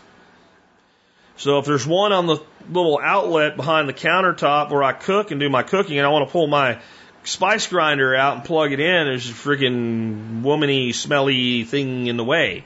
And if I pull it out and set it on the counter and it falls over, it runs smelly, gooey stuff all over. I just want a plug. So it just by having more plugs, it makes me happy. And, you know, I like to use my power failure lights. Well, they take up 2 spaces, too. So you still have 4 with either one of those going on. So you can still plug other stuff in. Plus, like, let's say I'm listening to music and I got my phone with me and I'm cooking in the kitchen and I look at the phone and it's got like 13% power. Well, I just plug it right in there. It's got its own little USB port and I can keep rocking out and cooking out. It's great. Another thing I like about them, if you have them like in a hallway or something, I'd never put one of these in my bedroom. It's got a little light on it that basically says it's on and it's working. And it's not super bright, but it's bright enough to be like a low-level night light. So it's like a free little extra night light thing. If you don't want that, I'm sure you can put some little black paint over it or something like that. And then on top of it all, the whole thing's a surge protector. So, I mean, it's just a great way. And instead of doing something like a power strip or whatever, it fits flat flush against the wall. It basically, again, just makes your duplex outlet into a 6-plex. You know, you go from a duplex to a quad to a 6. And you know what? They're affordable, too. They're about $17. And free shipping on Amazon Prime. Check it out. So again, it's the Cable Matters 6-outlet wall mount surge protector. If you want power, you also want, what's the old thing? More power. And while it's not more raw power, it's more access to power. That's what everybody needs in their life. More access to power. Next up, let's take a look at our YouTube channel of the day. And this is one I bet a lot of you know, and I had it kind of on my list of YouTube channels that I like that I was eventually going to pepper in. But this comes in from Vinny today. He says, my favorite weapons channel, the Slingshots channel, which I can't ever think of how to say the guy's name. I think it's like Jurog Sprav. Right, I think is his name. He's a huge German dude that makes like slingshots out of everything. I mean, this guy's like, yeah, he makes some slingshots and shoot some ball bearings and stuff, but like freaking slingshots shooting freaking darts and swords, and I ain't seen it yet, but he's probably got one that shoots a cannonball or some shit. I mean, the guy, deadly weapons. This is proof that like if you make guns illegal, people are still gonna make shit that shoot shits that kill shit, man. And he's freaking funny and he's cool. Again, it's called the Slingshot channel. Jurog Sprav. Somebody could tell me if that's the right way or wrong way to say his name.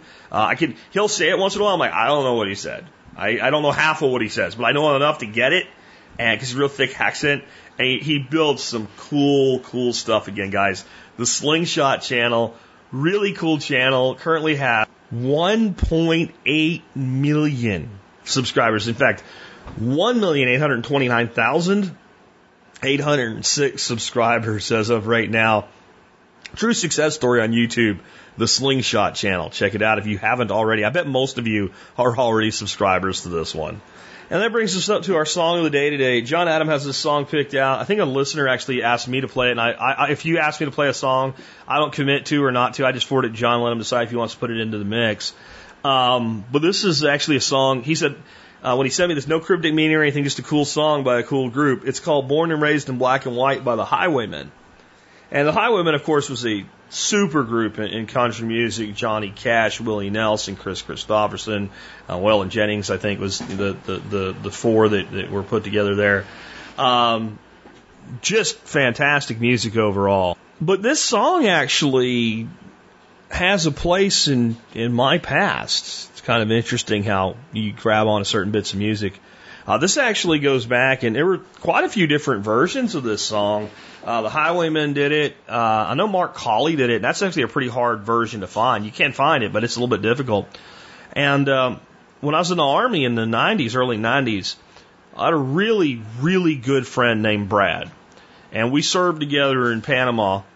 And we were like brothers. On some level, we still are like brothers today, but we just don't see each other as much anymore, even though we're not that far apart.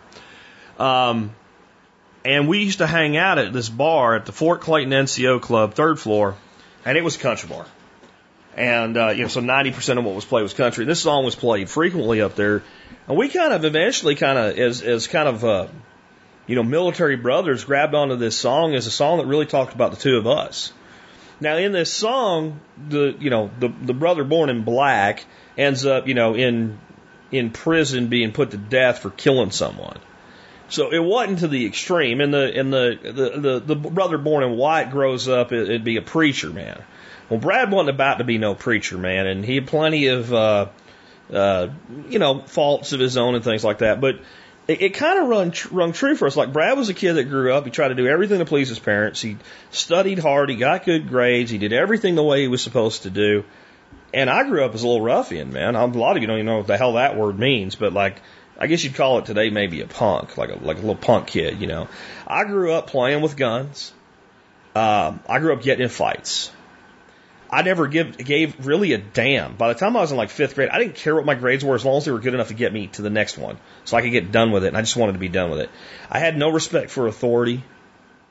And I think most people would have looked at me when I was 17, I joined the Army and said, this guy's going to have a rough future. He's probably going to end up in jail, at least. And they would have looked at Brad and they would have said, hey, this kid's got it going on. He's going to go out and he's going to do big things. And I'm sad to tell you that my friend today is, he's doing okay with his career, I guess, but he battles depression. He's divorced twice. He's miserable. He spent a lot of his life kind of on the edge of suicide.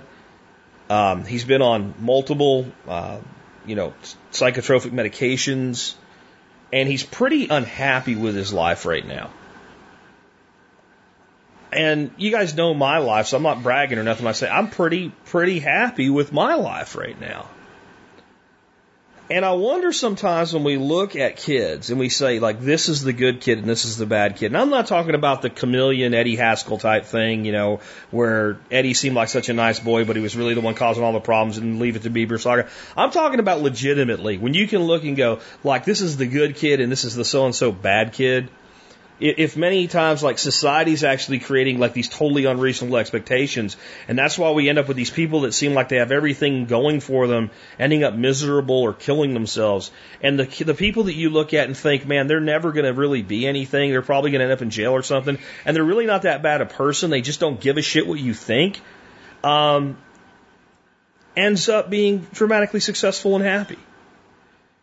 And is society really hurting our children by setting an unreasonable expectation that everybody's supposed to conform to what we see as the white side of life as children, and anybody that ventures into what we would call the black side, which I would really call the gray side, and maybe not even gray, just alternative, different, choose not to participate in the mass delusion of society, that's why they end up happy. John, great choice of a song, so much for no cryptic meaning. With that, I hope you guys enjoyed the shows this week, and I hope you got a lot out of today's show. I think there's a lot of information and wisdom in today's show. And I hope you're taking the steps in your life to make your life better no matter what comes. Because like I said in my segment today, I think we're heading headlong into this basically a government takeover of healthcare, and that's not going to be a good thing. But what I've tried to teach from the very beginning here is they're going to do what they're going to do, and you're not going to change it. But what you do have control over is your own life. You have your own choices to make. Guys, when I come back on Monday, it will be the 31st, I think. Is that right? The 31st? It will be the 31st. It will be the last day of the month of July. The next day will be the first day of August. We're heading to fall. We're closer to fall than we are to spring right now. I know it's hard to believe with as hot as it is. First day of fall is September 21st. First day of spring was March 21st. We're heading to fall. We'll be heading to winter. It will be the holiday season. We'll be talking about little kids dressing up in their costumes and going out to get candy and making turkeys and Christmas before you know it. Because time keeps marching on. Time keeps marching on. Time keeps marching on. Get out there, kick ass, and take names. And whether you were born and raised in black or white, it's up to you to decide what to do with it with the rest of your life. With that, this has been Jack Spirko with another edition of the Survival Podcast, helping you figure out how to live that better life if times get tough, or even if they don't.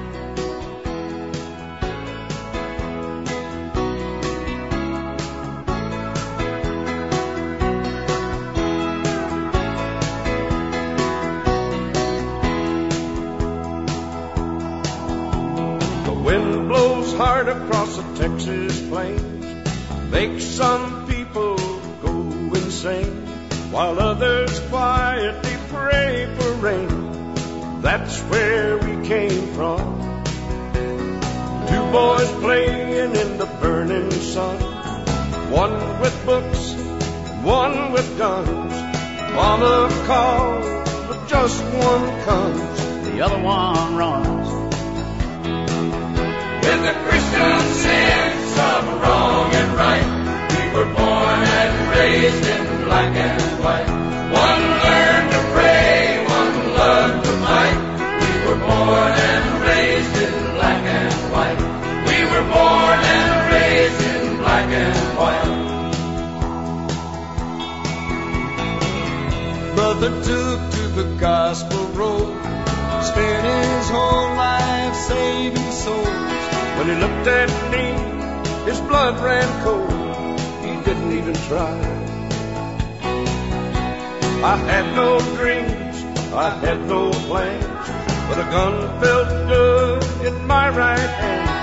The warden asked, how come you killed that man? I said, I don't know why. Well, from home, said the hot moonlight, we were born and raised in black and white.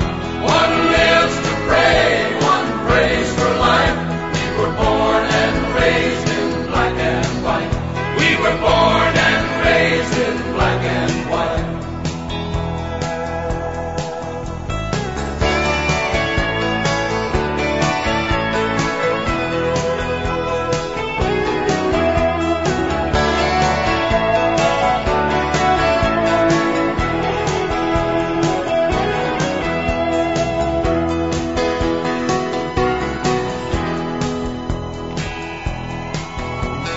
Someone handed me a cigarette. They offered me my last request. I asked my mortal soul be blessed by someone close to me. He came to me with trembling hands. He swore he'd never understand. I said it's just what life had planned. It's destiny. Don't waste your tears on me tonight. We were born and raised in black and white. I chose the dark, you chased the light. We were born and raised in black and white. We were born and raised in black and white.